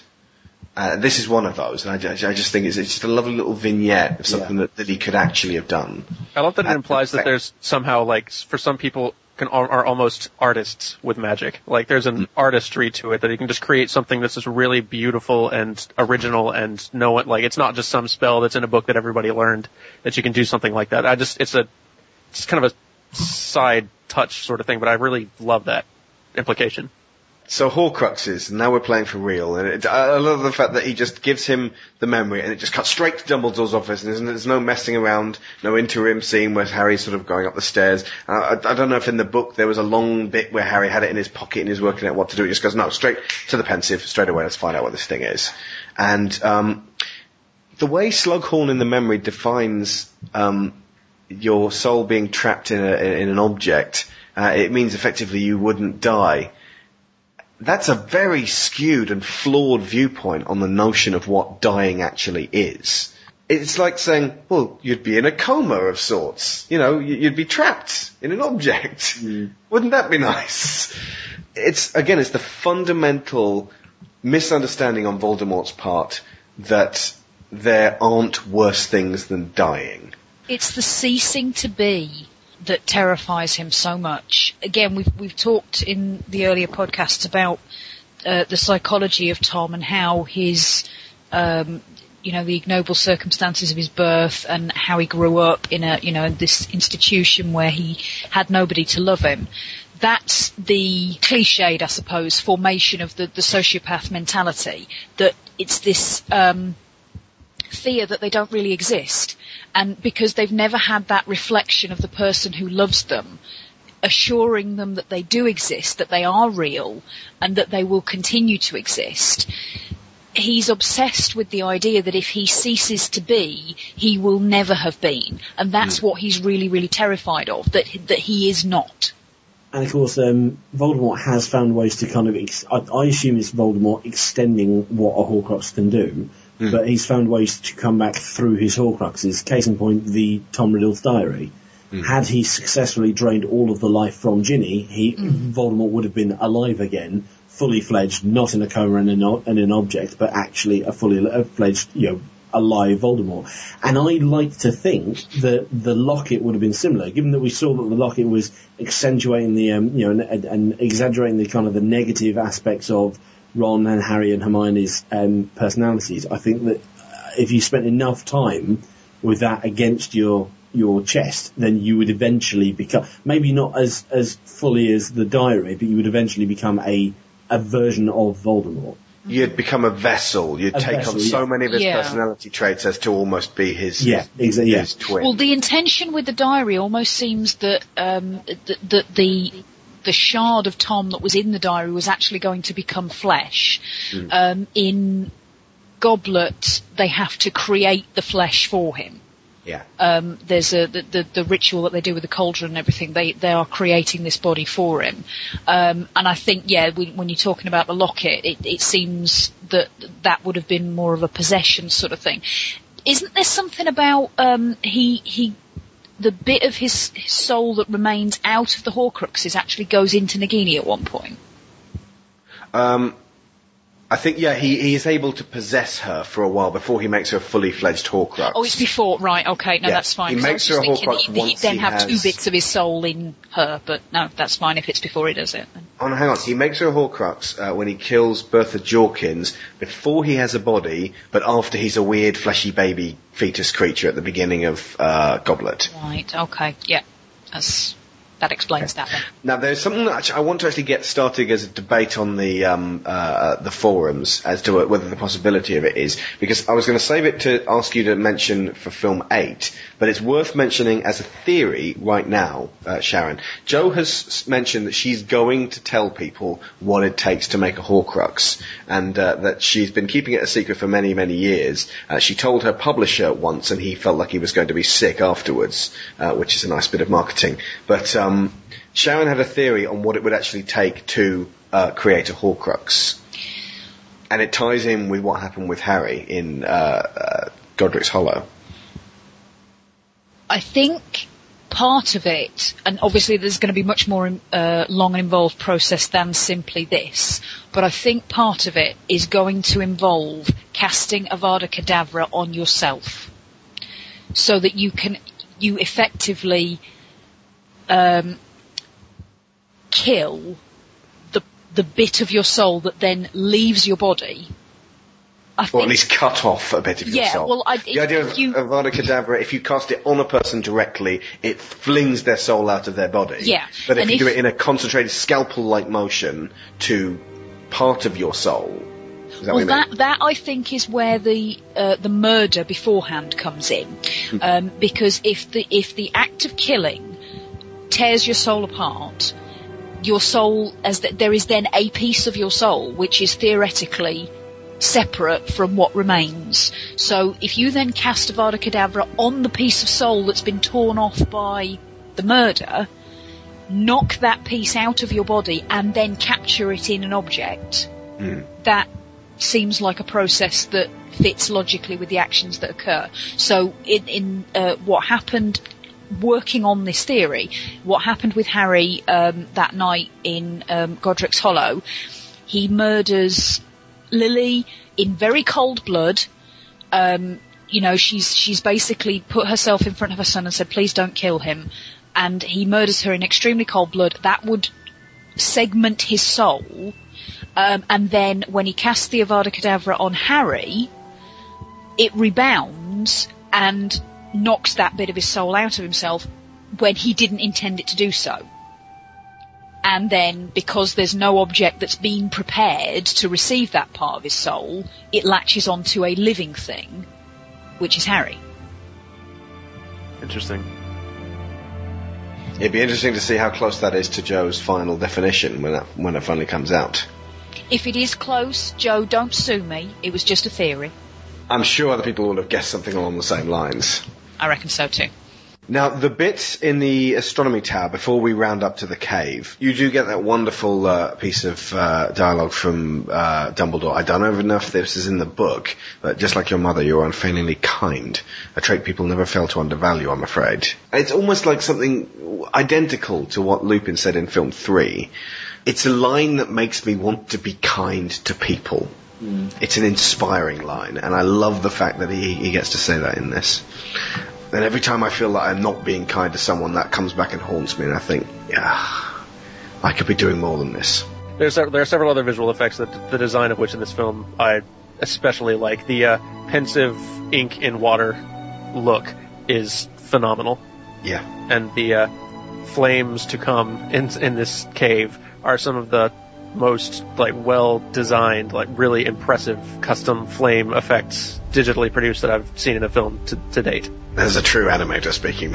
Yeah, no, it's just, you've seen really cool, plenty of great realistic looking flame in other films and all that, but just that some of those shots, of Dumbledore kind of standing atop the little rock island there, just with the flames swirling around, it's just really artfully composed and just really well done. Obviously not realistic flame behavior, but just very well designed.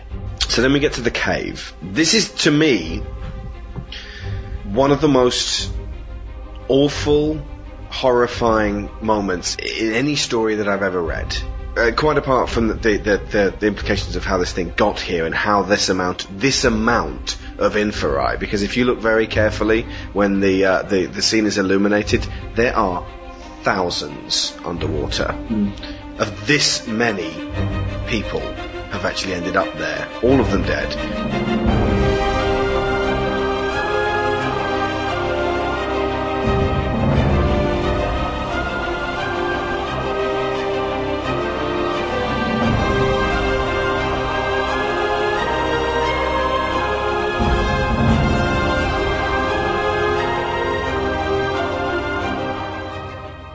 So the scene with the potion, though, works for me on so many other levels. I don't even know if Joe intended this, but when Dumbledore starts to drink, your good health, Harry, starts to drink it and starts to lose himself, it seems to me very much to evoke the terrible burden and the word burden doesn't even work. The nightmare of caring for somebody who you used to know and is slipping away, and slips away in front of Harry before his very eyes within minutes rather than years. And it's the terrifying... I don't know, maybe this just affects me more than a lot of other people, but the notion of my loved ones losing their minds is genuinely scary to me. And not just in a sort of, what am I to do about this? But I just don't want them to go, not while they're still here, if you know what I mean. If they die like that, that's fine. Don't pity the dead, Harry, pity the living. That's fine. But if they're anchored to the world and their minds are going, the notion of caring for an exceptionally elderly, exceptionally sick member of my family, it requires strength I'm not even sure I have. And Harry being forced through this and forced to inflict this harm upon Albus is so heartbreaking. And this, to me, is almost the saddest part of the entire series. Let alone everything to do with Lily, let alone everything to do with Snape. The fact that Harry has to do this to Albus, the strength required to put him through it. It's astonishing. And the pain that Albus has to go through for nothing, ultimately. For a trinket which equates to nothing, for another MacGuffin at another time. It's tragic on many, many levels. Yeah, I agree. Absolutely. The one thing that was kind of left out, and I'm fine with it because it wasn't kind of essential, is at one point he actually says, no, don't let me hurt them, don't let me hurt them. No, he's saying don't let me hurt, he's saying don't hurt them, hurt me. Yes. He's talking to, Gellert we're going to talk about this one in Film 8. He's talking to Gellert Grindelwald during a duel he was having with Aberforth, and Oriana got in the way, and Gellert was torturing both his brother and his sister, and he was saying, don't hurt them, hurt me. Yeah. And this dreadful guilt that he's been carrying around for all these years. It would have complicated matters, and it would have had to have been followed up in the last film with Dumbledore admitting to Harry, when they're at King's Cross, that he'd lied about the Mirror of Erised. In the very first film, he says, with his wonderful old Richard Harris, no depth to the character whatsoever, I would see myself with a pair of socks. Yeah. Aren't I cuddly? He would see his family alive, well, happy, and restored. Because he is carrying around the feelings that he has led to their utter destruction and decimation. It fits perfectly with where Dumbledore's gone as a character, though, because he, like you said, James, you could assume that he's talking about his students and being willing to put himself out there to protect them and take whatever harm is meant for them. But that's because of what he went through as a young man and what he still carries the guilt of that, and therefore he will replay that situation over and over again and sacrifice himself for each and every student, I think, because of that, because he can never sacrifice himself for Ariana. It has to be drunk. All of it has to be drunk. You remember the conditions on which I brought you with me? This potion might paralyze me. Might make me forget why I'm here. Might cause me so much pain that I beg for relief. You are not to indulge these requests. It's your job, Harry, to make sure I keep drinking this potion, even if you have to force it down my throat. Understood? Why can't I drink it, sir? Because I'm much older, much cleverer, and much less valuable.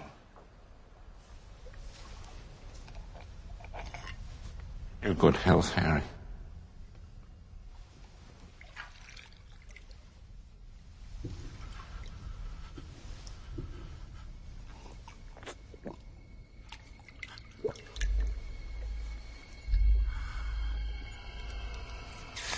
Professor. Professor.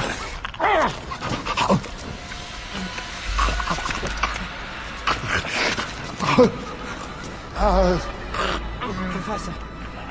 Can you hear me? Professor.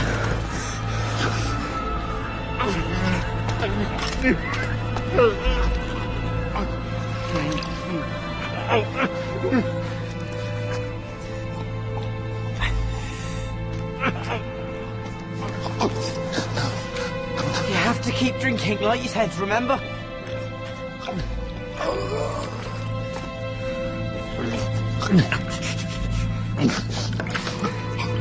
Stop. It will stop, Professor, it will stop. But only if you keep drinking. Don't make me. I'm sorry, sir. Kill me! No. Oh, it's my fault. It's all my fault. My fault. There's one more, sir. One more, and then I promise. I promise I'll do what you say. I promise.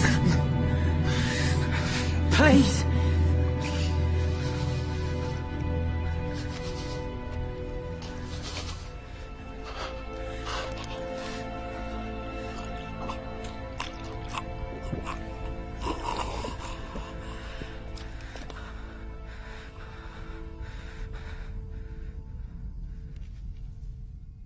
It's a really successful, frightening scene overall. Like, so much so that after it's over, that whole section and the section of Harry like trying to find water and all that is almost more scary and upsetting even than the Inferi coming up to attack. Yeah. Like that's almost a relief after seeing that other bit. Just things that can drown you and pound you and bite you and tear you to shreds you can deal with. Yeah, we've seen that sort of thing. Granted, we haven't seen it quite this like kind of haunting and like creepy, but we've seen scary forces of evil that Harry has to fight. We haven't seen this sort of like really upsetting scene. It's emotional torture, absolutely. Yeah. And it's intended to rob the person who is to be sacrificed of any form of life. I'd always had my doubts about what life you could claw back once you'd actually drunk that potion. Creature does seem to be able to heal in some way in book 7, after Harry accepts him and gives him the Black family heirloom back and gives him a life. But I especially the way it's portrayed in the book after Dumbledore's in the Astronomy Tower, he's a lot weaker and his mind is still elsewhere. And he's barely able to hold it together. He almost seems a lot more on the ball, almost like he's back to normal in the film. It seemed to me like more like he's putting it on, like he knows how to kind of be his professorly kind of self, but it looks like I just see him as looking really unsteady, like he's kind of holding it together, but able to put on sort of a face for Malfoy, and he kind of maintains that a little bit as the others come in. Oh yeah. Yeah, it does seem to me like he's doing everything he can to not fall down right now. Yeah. And also, I don't want to downplay the Inferi, actually. The references that they used for these guys, rather than just going with straight-out zombies and going, oh, rotting flesh and big teeth, they looked at prisoner of war and concentration camp victims and genuinely upsetting file photography of people who had become emaciated and wasted away to nothing, yet were still alive. And these sunken-faced figures of just... They aren't malicious, they're just vacant. And the notion that they were once alive and are now these pitiful, wretched creatures, it actually brings to mind... The closest thing I can think of is a moment that happens in Gears of War 2 that is so emotionally out of step with the rest of the series. I haven't played Gears of War 3, actually, but that's genuinely powerful in that. It's an odd reference, but the notion of what being condemned to a fraction of life does to a creature. And then you get that wonderful moment of Dumbledore rising up and pulling the fire back out and saving Harry, and "You shall not pass!" It is very much that moment, isn't it? And I've made comparisons to Gandalf before in this podcast, and somebody said that was only merely shallow comparisons, but I'd like to ask you this one thing. Who said, "All these long years we've known one another. Trust me, as you once did"? Gandalf to Bilbo, or was it Dumbledore to Snape? Or was it both? Precisely. They converge on they've had different lives, completely different experiences entirely, but they, in terms of figureheads, and in terms of being put in charge of someone who has been given this terrible, terrible task, they are one and the same. There is a deleted scene in this film which I so badly wish had been instated in the final version. If you have the Blu-ray, you can see it. I don't know if it's on the DVD. I think I know exactly what scene it is, too. It is the choral scene. Yep, that's exactly what I was thinking. I'm going to play some music now. I'm going to play the whole song. Imagine at home, there's a gathering storm above Hogwarts. There are some people still awake, even though it's late at night. Draco, who hasn't slept at all, gets up, knowing exactly what he has to do, goes out to find and kill Dumbledore. McGonagall looks up into the sky and figures that something is about to happen. Hermione and Ron are looking up into the sky. There is this wonderful, haunting, quiet, funereal music playing in the background, and this terrible feeling that something is about to happen that is going to change Hogwarts forever. Then you get the scene at the Astronomy Tower. Now, I know that they would probably push for time. I know it would have maybe seemed self-indulgent, but it would genuinely have got the audience all sitting up and going, yeah, okay, right, you have my full attention at this stage. Yeah. And it's an important tone shift after the Inferi and the fire, and sort of just getting you back to the position of, okay, Hogwarts is now in danger and something's going to happen. But this is something that has been growing, is inescapable, that Dumbledore has to die. Oh, I watched that scene this morning, and then I actually went back to the film to that part to see like what it actually turned into, because like watching it as a deleted scene, it is an amazing little sequence that like I was watching and thinking, why on earth would they cut this out? This is amazing. Watching in the film, most of the shots are still there and preserved in kind of a briefer form. They take Hermione and Ron out of it. Yeah, Hermione and Ron aren't in it. Snape's bit, there's this kind of like... Of course, Snape! How could I forget? He is staring out the window knowing what he's got to do. Yeah, they've got the shot of him from the back, like kind of seeing the clouds in the window, but you don't get the shot like of seeing his face. And mirrored at the beginning of film 8. Yep. And the music is there very, like traces of it are there very subtly over some of the same shots. They do preserve the spirit of it, and I imagine they cut this probably, like, I imagine maybe seeing it all cut together, it may have been like a lot of momentum, and then it kind of like this slowed it down a little too much right before it was about to pick up again. I could see maybe it just felt a little wrong in the pacing possibly as a reason for them cutting it, but I do miss a bit of the more slight tonal shift you get, because like as it stands, you've got like huge wall of fire that Dumbledore just cast, and then it cuts straight to Malfoy awake in bed, which is a little sharp and sudden compared to what, like, seeing in that deleted scene compared to, like, how it would have been there. So, I can imagine they probably did have a good reason for leaving that out, but I wish it was still in, and I'm very glad that it's at least a deleted scene there, because it's phenomenal. It's It's like an overview of a board, and each person is a piece, and they're being moved into place for what they have to do. And along with the music and the song, which is beautiful.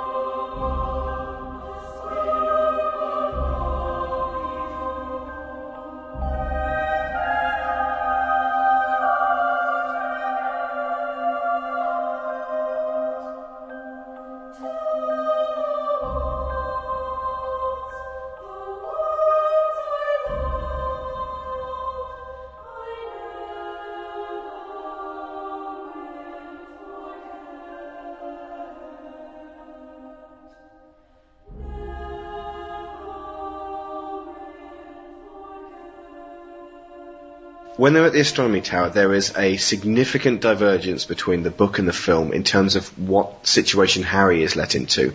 They get back to the tower, Dumbledore says, "Go and find me Severus." And in the book, James? In the book, he is under his invisibility cloak, and Dumbledore paralyses him when the Death Eaters arrive, so that he cannot make himself known, and therefore not get in danger. Yeah. And the moment that Dumbledore dies, he's able to move. And that's almost like, as he's later on, as he's running to Dumbledore's body, part of him's hoping that Dumbledore's okay, but deep down he knows that the moment that he was able to move, it was because Dumbledore had been killed, rather than being sent downstairs to watch. Yeah. And also, specifically, seeing Snape, and Snape, keeping him quiet, and then going off and doing it, and Harry trusting Dumbledore's word, Dumbledore saying, "Find me Severus," Harry trusting Dumbledore, Dumbledore trusting Severus, and it changes the dynamic. And it's not necessarily a bad thing either, because it leaves Harry feeling like he could have done something. If he was paralysed, nothing he could do. But because he actively had to trust Snape, and he actively did not stop him, it leaves him with different feelings for the final two films. And I actually, on reflection, kind of like it a little bit more. It's almost another narrative contrivance. Right, you're invisible, you're paralysed, you can't do anything, you're just an observer. He spends so much of the book observing things going on. This is one thing that he observed and could actively have taken a part in. I don't object to this change too much, because, like you say, it's almost like the Cedric Diggory swapping that it's Harry who says, "Let's go together," because then that guilt of Cedric's death is on Harry. Likewise, more guilt of Dumbledore's death is on Harry because Harry didn't do anything. Yeah. And the notion of trust comes in. He screams at Snape, "He trusted you, and I trusted him," being in brackets. Yeah. And the whole of the fifth film, when Aberforth is shouting at him, "How much do you even really know this man?" And Harry has to ultimately admit somewhere inside himself, he doesn't know Dumbledore. He doesn't know whether he trusts him. And Dumbledore's very, very careful that he uses the fact that Draco's there to get as much information out of him as possible, so that Harry is as equipped as possible for the next book / for the next film. And again, you get more information in terms of, so I'm guessing you put Madame Rosmerta under the Imperius Curse, and you were the reason for the locket, and you are the reason for the mead, and it's a bit more explicitly stated in in the book. It's kind of like Draco monologuing without having to monologue. Yes, essentially. My entire plan. He doesn't give up on Draco. He reminds him that Tom made all the wrong choices. And for a moment, in both the film and the book, for a moment, I always do think that Draco's going to go back. Because you can see it in his eyes that because Draco knows that Dumbledore and Hogwarts could protect him. Yeah. But the fear of Voldemort's just that little bit too powerful. They could protect him, they can't protect his parents. Yeah. And deep down, even though his father must be a son of a bitch to him, he still loves his father, and he still wants to respect his father, and he still loves his mother. And that love is what separates him from Voldemort. Which is what redeems him. Before Snape strikes the killing blow, you get Dumbledore saying, Severus, please. And it's really difficult to interpret it as anything other than please end this. Yeah. I don't know how anyone watching it could have thought that it was a pleading for his life at that stage. It's brilliant because, and I'm so glad it was handled well in the film because, again, all of the books, as I've said before, were read out by my mother. So they will always be kind of coloured by how my mum interpreted them. And my mum read that as him begging for life. I don't know if there was some sort of descriptive paragraph around it that implies that he was begging for life. But I always thought that no, if he knew that he was going to die, if he knew that his time was limited anyway, then he will have been, that's Severus, please do this so that Draco doesn't. And Gambon delivered those two words brilliantly. It's not even so that Draco doesn't. He is in immeasurable amounts of pain at that point. Yeah. He has maybe days left to live with this curse as well.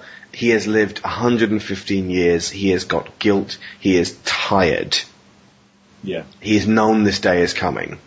And people do reach that stage. Like my nan's been in hospital recently, and she's 83, and it got to the point where we weren't sure if she was going to make it, and Mum was saying that there were just points where she's like, just let me go. It's time, let me go. And people do reach that stage, and that's the moment that Dumbledore reaches. Draco, years ago, I knew a boy who made all the wrong choices. Please let me help you. I don't want your help. Don't you understand? I have to do this. I have to kill you. He's gonna kill me.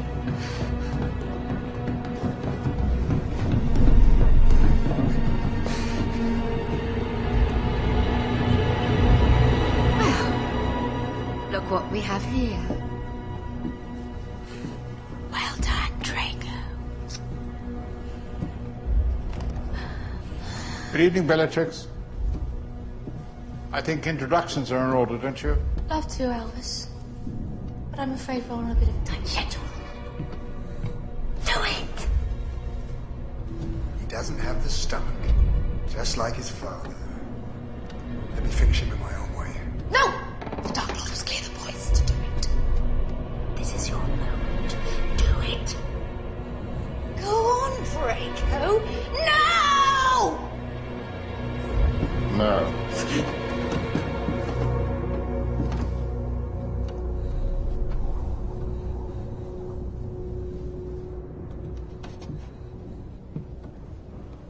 Severus.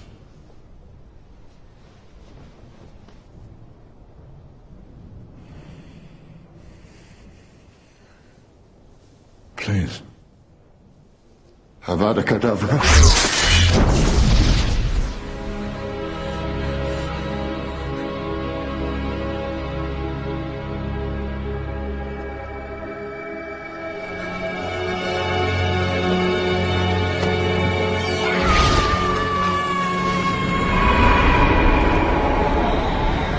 They downplay the fighting and the skirmish and the sacking of Hogwarts, which I think infuriated me originally because I remember there being a full battle, a pitched battle in Hogwarts. This is my... And it's obvious why they didn't now. I'm actually grateful for that change.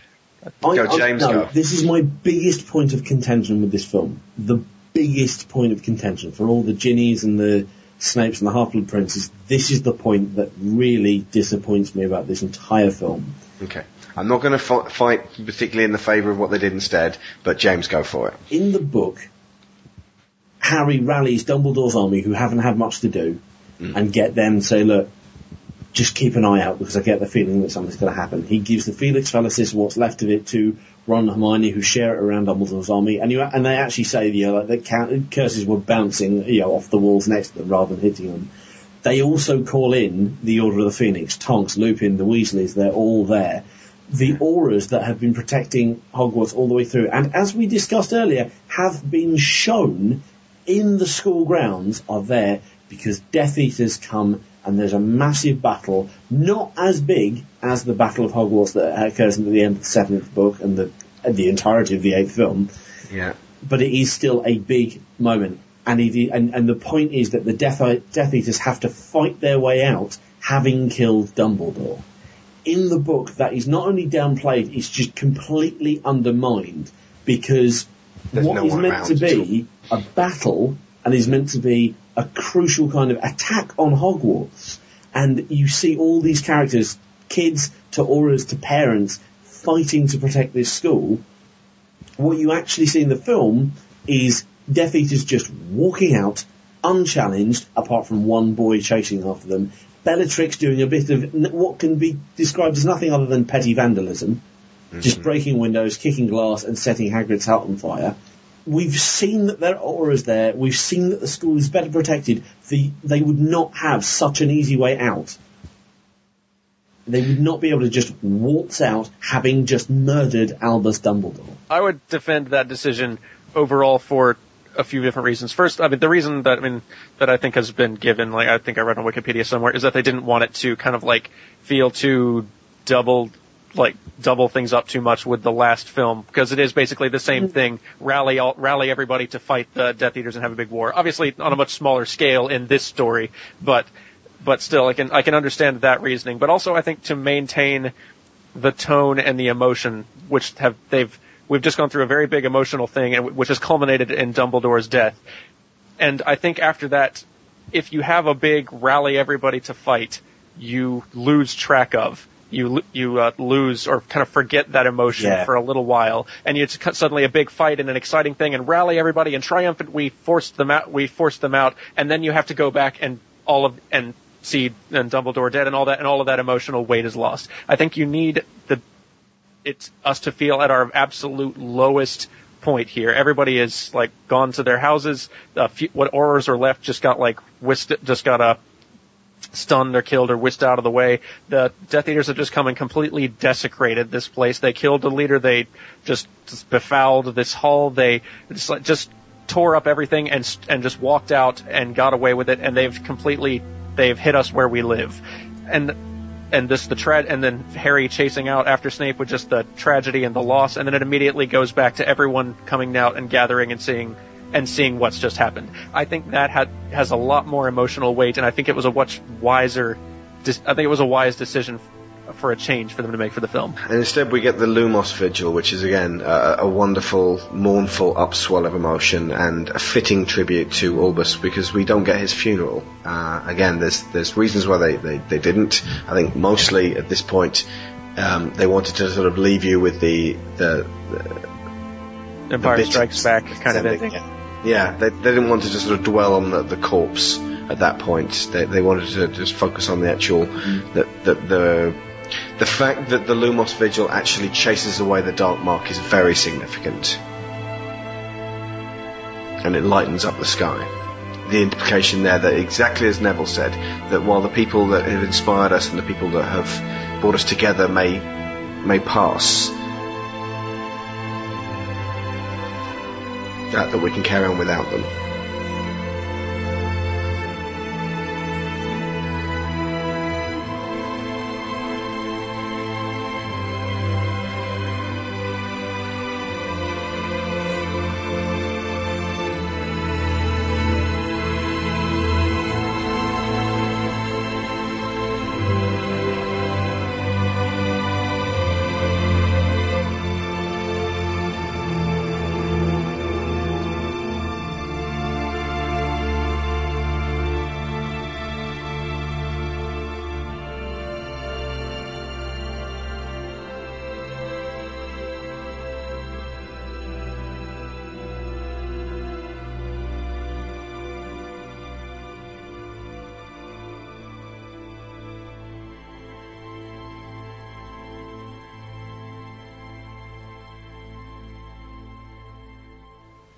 And I'm just going to say a final note before we go. The quiet and subtle music of Nicholas Hooper, who scored both this and Phoenix. They're probably not the best scores of all of the Potter films. He's probably not going to be remembered for too many of his themes. Most of them were more mood-evoking. Most of them were more just sort of subtle, sort of in the background hints and notes and things. But there are moments of genuine subtlety and genuine emotion that he manages to really capture, which is at a crucial point in the Harry Potter series, managed to really play very, very well with Yates' direction. I hope I do his work justice by putting it through these podcasts. I do like Nicholas Hooper's scores. Like you say, like they don't stand out in the way that, say, Patrick Doyle's or obviously John Williams's do.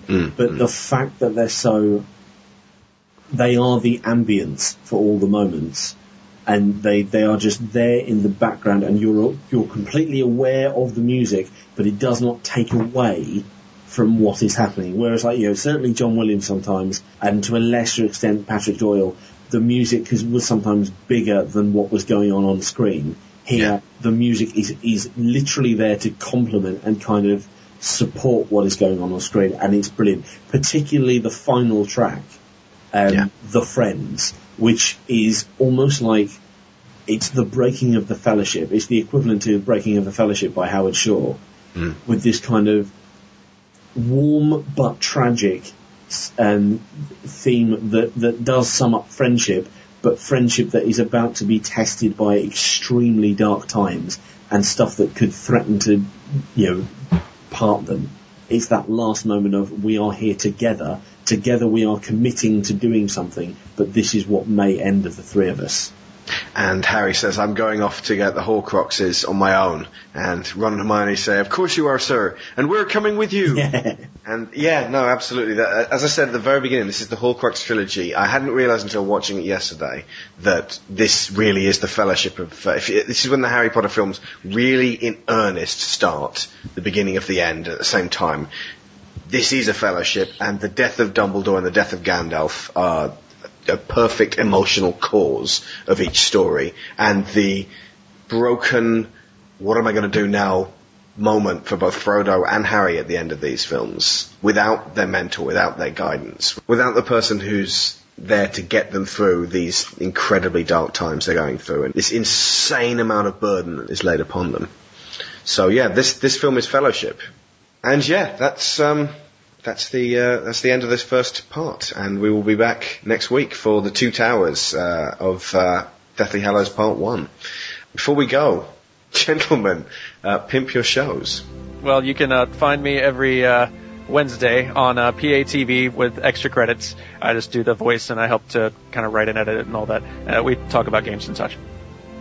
You can find me at Gameburst. It's gameburst.co.uk. We're a twice-weekly gaming podcast. We do news every Sunday, and then every Thursday is a roundtable or a replay show or a quiz or some other such entertainment. And you can find my scribblings on Gonzo Planet. You've been listening to the Digital Gonzo Harry Potter podcasts. I've been Alex Shaw, and I never realised how beautiful this place was.